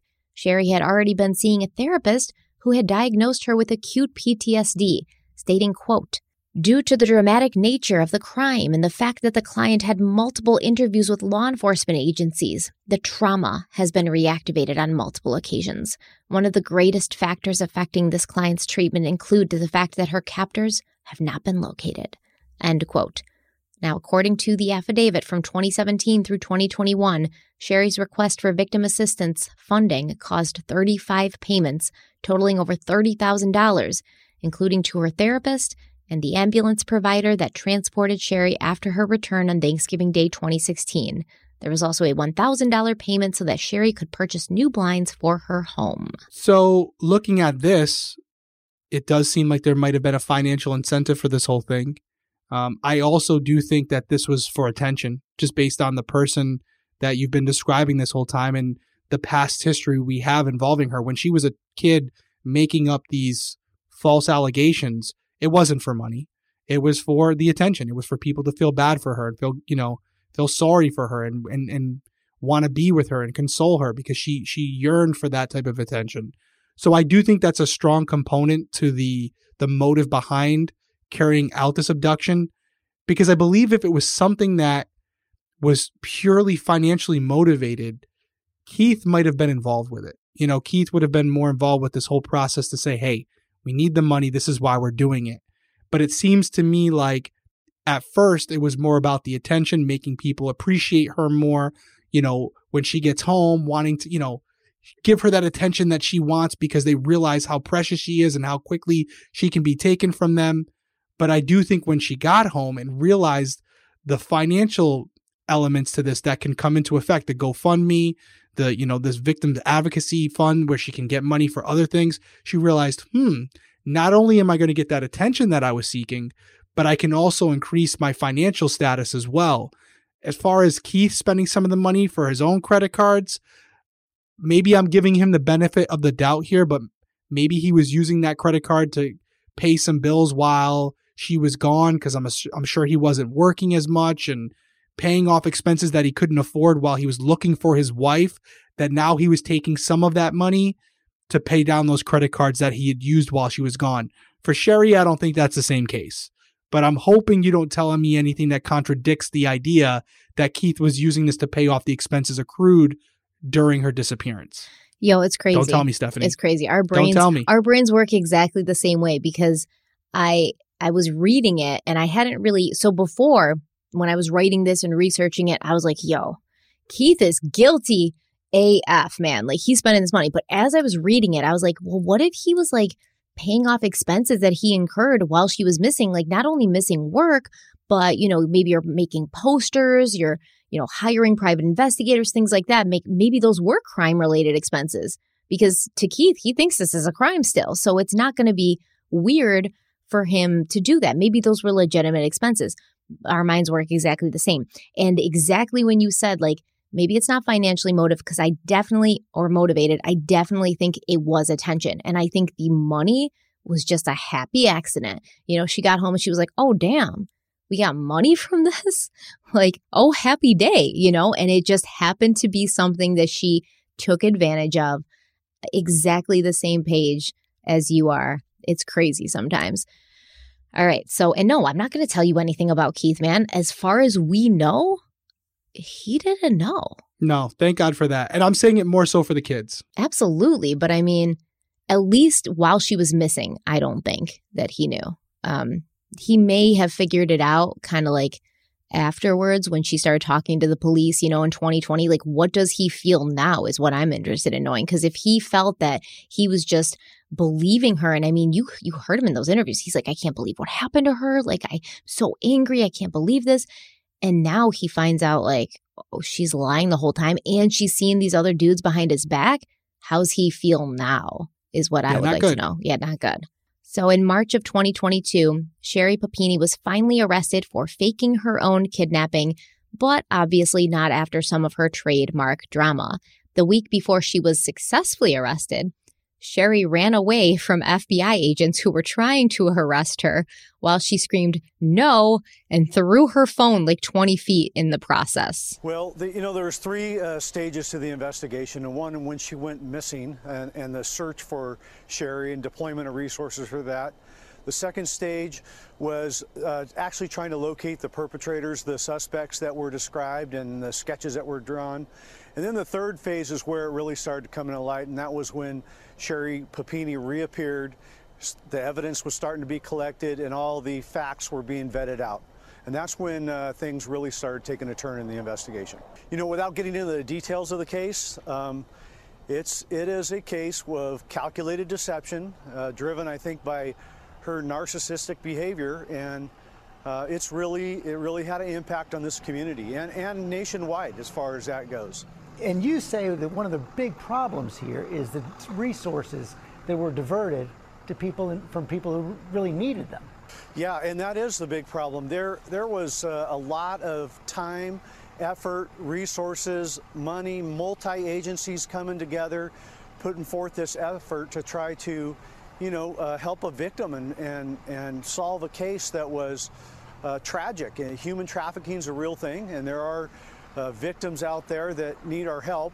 Investigations are complex and budgets are tight. So when we put all that effort into such a case and find out that, things are not as they seemed and we've been deceived and law enforcement has been duped, it's really taxing on everybody. People in the community created anxiety immediately among a community that is pretty stable and feels safe. Well, they suddenly didn't feel safe to walk the river trails and to go out and be alone. You have a story of a typical American mom who was just abducted by what seemingly is a cartel type of human trafficking operation, which is just not true. And that disrupted a lot of things for a lot of people around here. Do you have any idea why she did this? I don't. Again, that's probably going to come out and unfold in the trial, and we'll figure out what those particulars are with that. But covering up a story, and again, selfish, narcissistic behavior. But like we said, there isn't going to be a trial. And Sherri Papini, she didn't stay behind bars for long. Sherri's attorney, Michael Borges, requested that she be released while she waited for her arraignment due to the fact that she, quote, has allergies that affect her ability to eat the food that's been provided to her in Sacramento County Jail, end quote. Borges said that Sherri had told the authorities at the jail about these allergies, but she was not provided with any food that she could eat besides an apple. So, I mean, what do you think about that? Like the balls, man, the audacity on this woman to pull this off for years. I mean, this happened in 2016. She isn't really arrested. Nothing really happens until 2022, 6 years. And then she has the balls to complain about the food in jail. Like, I can't. It's like she learned nothing. She has no remorse. She learned nothing. Oh, yeah. I mean, are you surprised by this? Because I think at that point, she was still playing up the notion that this was all a misunderstanding and that the police were wrong and that she was abducted and now they were coming after this poor victim. I don't think it wasn't probably till she's come out publicly and said, no, I lied. She realized there was nothing else she could do. But at this point, when she's in prison, she's still playing it up as if she's the victim here. But you know that one way or the other, whether you make a plea agreement or you go to trial, you're going to be found guilty. The truth's going to come out one way or the other. So you'd think you'd try to show some humility at this point, right? Like you'd think. No, you think that she does not think like that. She thinks she's going to be able to lie to everyone, including a jury of her peers, and convince them that she was abducted because she is convinced herself of that situation. That's what pathological liars do. So I think in her mind, she feels like she has it all worked out. And if she can just get a good lawyer, she's going to walk out a free woman. I honestly feel that. She's not right, man. She's not right in the head. Well, Casey Anthony is walking around amongst us today, right? Don't remind me. Am I right? Yeah. And you would have thought that if she was, tried under the circumstances that we know to exist, she would be in prison right now, or even worse. But here we are. Casey Anthony was tried basically with circumstantial evidence. There's a lot of circumstantial evidence there. I agree. Where a jury would be like, we don't know how we feel about this. With Sherry, it's like laid out, man. I mean, everything. It's like you don't go to trial with it. And I mean, obviously she knew it was in her best interest to not go to trial with what they had because it's ridiculous. I mean, the jury wouldn't even have to leave the room. They'd be like, Your Honor, I think we can give you our decision right now before we even deliberate. Like, it's pretty clear what happened here. So it's crazy to me. But Sherry, she was let out of jail on $120,000 bail after surrendering her passport. I wonder if she used the GoFundMe money to pay for that bond. Oh, God. And suppose Sherry walked out of the jail to her waiting family and also a waiting mob of journalists. The dramatic moments yesterday, Sherry Papini released from the Sacramento County Jail and making a dash for it. She's out on $120,000 bond 5 days after being jailed on accusations of faking her own kidnapping. 2 women covering her head as they run to the minivan, trying to escape questions from the assembled media giving chase. So here you go. Here's a classic situation that I was just referring to where at this point, when she's being released from jail, I'm assuming those 2 women, probably her sisters, are still on her side, are still picking her up from the jail and trying to shelter her from the bad journalist and get her to the car as quickly as possible because there's still part of them that believes she's innocent and she is the victim here. So I truly do believe that was the mentality at that point that Sherry was operating under. She had people around her still convinced of her lies. And as long as she had that, she was going to continue on with this narrative. Yeah, but I mean, this is like I feel like last month or this month. Listen, well, it wasn't until when that she confessed? But it doesn't matter. The affidavit came out. Like, all that information in the affidavit had already been made publicly available. I feel like at this point, come on. Yeah. Well. All right, well, after her arrest, the family of Sherry Papini gave a statement saying, quote, "We love Sherry and are appalled by the way in which law enforcement ambushed her this afternoon in a dramatic and unnecessary manner in front of her children. If requested, Sherry would have fully complied and come to the police station, as she has done multiple times before, where this could have been handled in a more appropriate way. Sherry and Keith have cooperated with law enforcement's request despite repeated attempts to unnecessarily pit them against each other, empty threats to publicly embarrass them, and other conduct that was less than professional," end quote. The family is just not appalled by the fact that Sherry lied about being kidnapped, that she falsely accused 2 Hispanic women that did not exist, that she was, seeing other men behind her husband's back, that she did, in fact, leave her own children of her own free will. They're not appalled by that. They're appalled that the police arrested her in front of her children. So, I mean, I'm not like a super huge fan of that either, but I do have a sneaking suspicion that based on what they had and what Sherry knew they had, she may not have been so cooperative and just come into the police station to be put under arrest, or else they wouldn't have felt the need to do it. Because I guess what they did is they had called Sherry and told her something was wrong.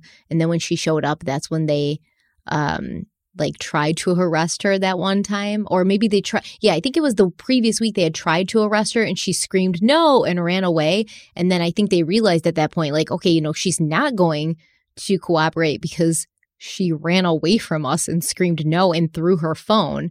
So we're going to have to be a little creative to get her in here. And I just don't understand. And this may be like a Casey Anthony sort of situation. We don't know who the family is. Maybe they are enablers like the Anthonys were with Casey. And maybe that's why Sherry feels so vehemently that she can just lie and deny and get away with everything. No, I agree with everything you said. And, law enforcement probably tried to take the easy route But as you said, she wasn't going to go down that way. So they had to, as you again said, be a little bit more creative. And when you're dealing with a person like this, that's what you have to do. And you have to know, and I'm sure they did, that as soon as they arrested her, the narrative would change and it would go from, police are helping us find my captors, or to the police are trying to, take me down and arrest me for something I didn't do. And they're the bad guys. And that does happen. So I'm sure they were prepared for it, but they backed up what they did with facts. And I said it in part one, if you're going to accuse a quote unquote victim of faking their own kidnapping, you better be damn sure that you're right, because if you're wrong, the careers of everyone involved are over. And they seemed very confident in their decisions, even through the clip that you played with Good Morning America. They knew what they were dealing with, to the point where he was calling her a narcissist. They knew exactly the person that they had in their custody and that they were going to have to go to trial against. And he seemed very confident about how it would all play out in court. I think there's also, and I'm not going to lie about this, but I think there's an element of being embarrassed too. Like, there was a good long time that I think law enforcement truly believed her and did everything they could to locate these people that had kidnapped her. And come to find, they were basically played for fools. And so, yeah, I don't think that they're going to be super respectful. They're not going to take into consideration Sherry's feelings when they're arresting her. And you can tell, and that was the sheriff who was speaking when he called her a narcissist, he's pissed, it's not right. They're out there taking resources away from people who are actually missing, taking resources away from doing actual police work. And for what? There's not even a clear-cut motive. There's not even any good reason for it. So I do think there was an aspect there of yeah, you made us look stupid. We're not going to treat you with kid gloves now. No, he said it. A lot of resources, a lot of time. They duped, she duped them for a very long. So I'm not saying it's personal, but now the shoe is on the other foot. And now it's our turn to show you what we're capable of doing when we have all the facts as far as the investigatory process. And we're going to build a strong case against you to prove that you wasted not only our time, but you put a lot of fear and a lot of community members, all for your own narcissistic, selfish purposes. And now you're going to pay for it. So you think you got us, we're going to show you that you didn't. Yeah. And I think it might have been a little personal, and I understand why. It's personal for a lot of people. It's never personal, Stephanie. We can't make it personal. Okay. It was personal for a lot of people out there. And police officers are people, which means they are persons. But just today, the day we're recording this on a Monday, Sherry formally pleaded guilty and admitted that her kidnapping was a hoax. She entered her guilty pleas via Zoom to 1 count each of lying to a federal officer and mail fraud, and her sentencing is scheduled for July 11th.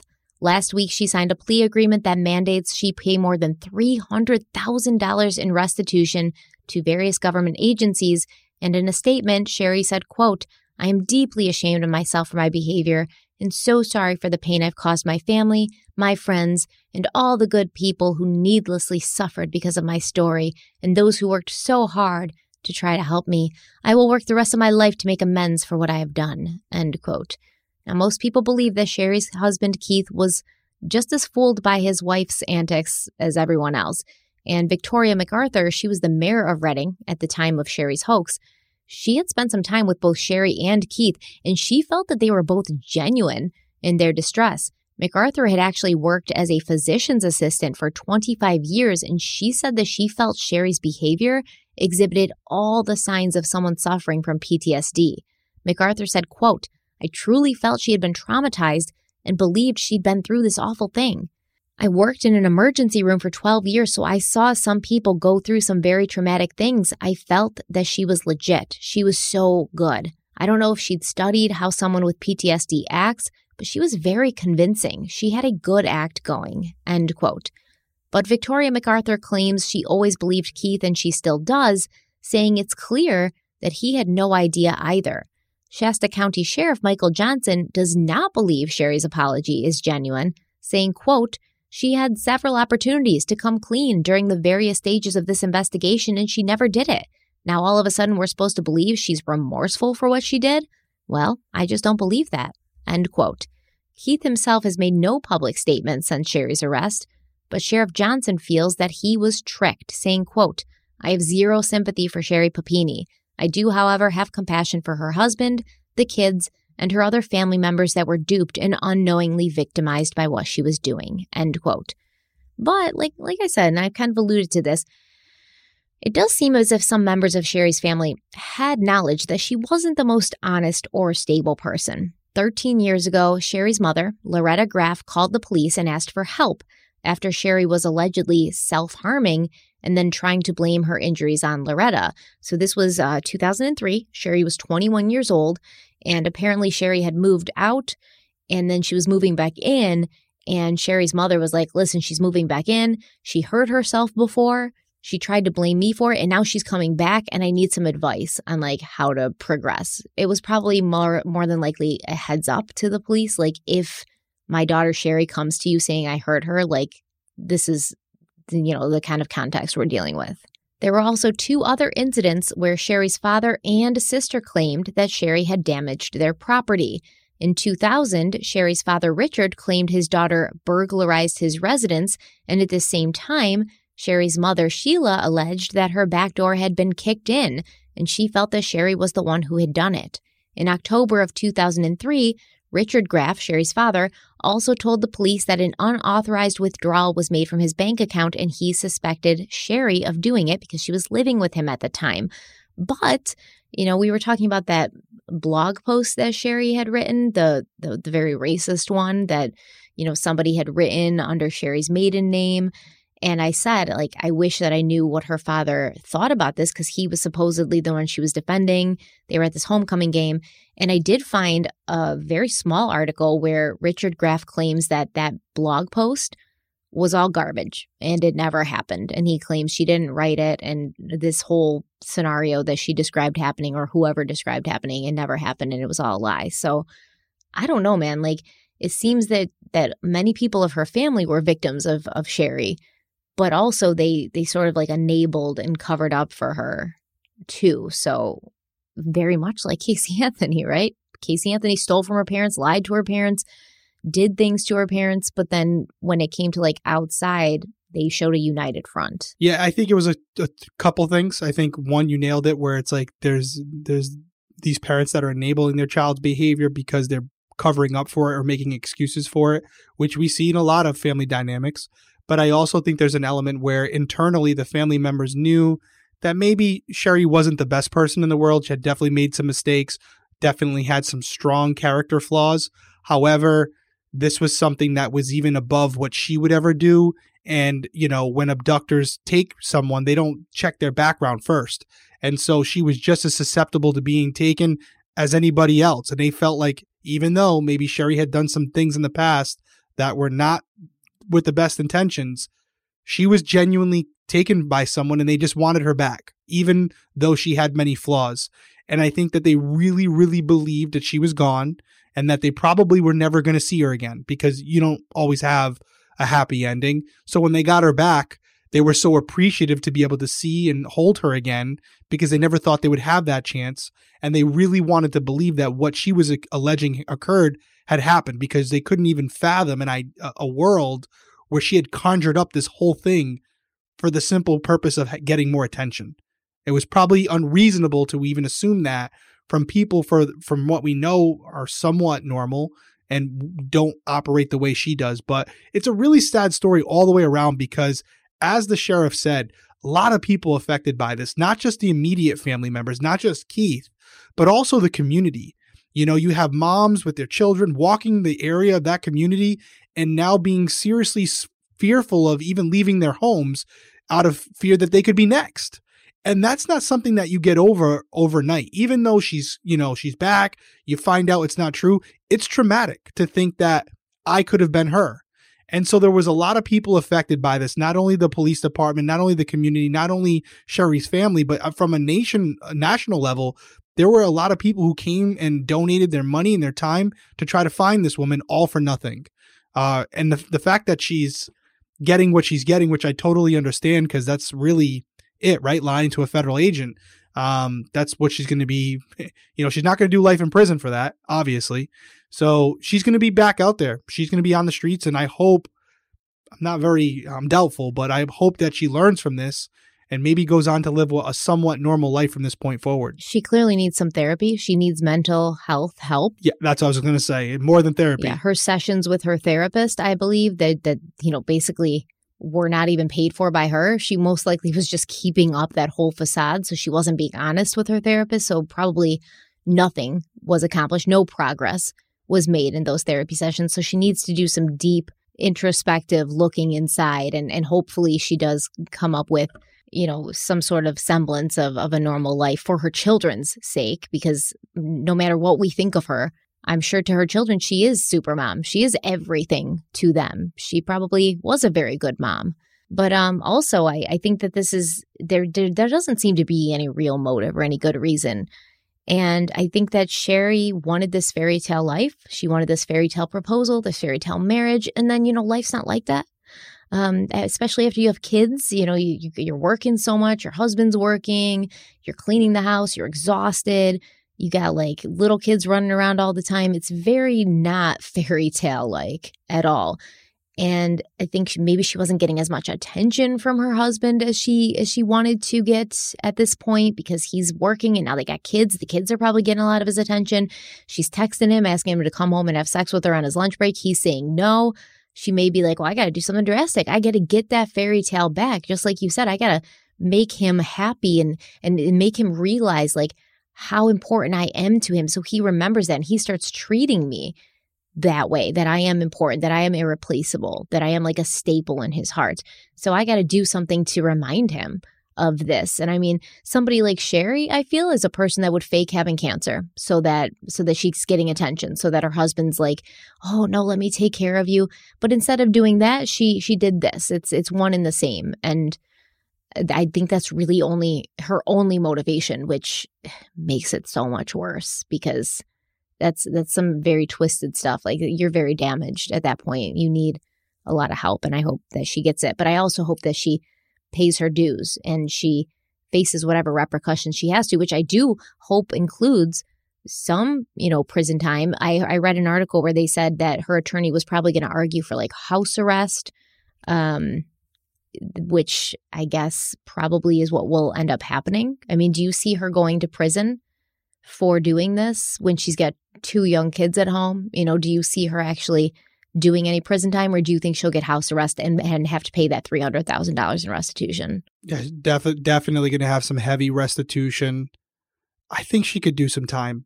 It's a federal offense, and so there's usually in a federal court there's minimum sentencing. So I do think she will do some time. I don't know how much. I don't think she walks away from this without doing any prison time, though. But it's going to be in. What if the prison doesn't follow her dietary restrictions, though? I mean, this is a big deal. Yeah, well, then she's going to have to get used to it. She's going to have to get used to it. But it's one of those things where if you ask me the question, do I think she should go to prison for the rest of her life? No, I don't. Not for the rest of her life, but. Right. No, I don't. And I honestly don't even think, I mean, we're getting deep in the weeds here, but I don't even think she should be in prison for, 10 years for this. I mean, the only ones being really affected by this are her children and her family. So I don't think she's a danger to society. Nobody's going to trust her from this point going forward. She could be like, hey, it's supposed to be sunny tomorrow. And they're going to pull out the weather app and check on their own because they ain't going to trust her. So it's one of those things where she's completely branded in a different way now, where nobody's going to trust anything she has to say. And that's something she has to deal with. So I do think that prison is supposed to reform you and teach you that, what you did was not right and come out of there a better person. So I do think some time away from the public would do her good and maybe can, let her know that this can't happen again. But how long she's going to be in there, I don't think very long. I'd like to see some sort of clause put into her plea agreement where she can't write a book and like make money off of this, though. Like I would, because I can see her doing something like that, man. I mean, she's probably loving the attention, because it's attention in some form, and that's what she wants. Yeah. And I can see her like writing a book like Sherri Papini, The True Story, and going into all this stuff. And who's going to read that book? Because you can't believe a word that this woman says. But I'd like to see something in writing where it's like, you can write a book if you want, but all the proceeds from that go to like a woman's shelter or, some sort of foundation that helps and supports the people you victimized, which is, in my opinion, the Hispanic community at this point and, other women out there who are actual victims. There was another woman who went missing while Sherri was, going through her whole trauma, or her whole like ordeal. And this woman's case didn't get even an iota as much attention as Sherry's did. So it's like you have to give back to the people. Like you said, you're going to spend your life working it off, and maybe that's how she'll make the $300,000 to pay her restitution. But I don't want to see her make a cent off of this. No, I don't think that. I don't think anybody's picking up her book or publishing it anytime soon. But sad story all the way around. I'll keep following on a personal. Obviously, this is the end for us as far as Crime Weekly is concerned. But just out of curiosity, it'll probably happen pretty quickly. She pled guilty today. It won't take long for the judge to come back. Sentencing is not till July. Okay. So by July, we'll know. Mm-hmm. Yeah, we will know. Thank you guys so much for being here. Any final thoughts? No, everyone stay safe out there. All right. We'll see you soon. And we will be seeing you at CrimeCon. Those of you who are going at the end of this month, cannot wait. Until next week, we're starting a new case. That's right. Going to be a good one. Tell them where they can follow us on social media. You can follow us on Crime Weekly Pod on both Twitter and Instagram, or you can go to crimeweeklypodcast.com to check out our website. We're trying to do a better job of staying up to date on the website, keeping up to date on the socials. Keep bearing with us. If you want to check us out on Patreon as well, we're there. So you can find us all in the descriptions.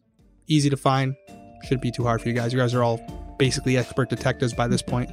Thank you guys so much. We'll see you next week. Bye. Later.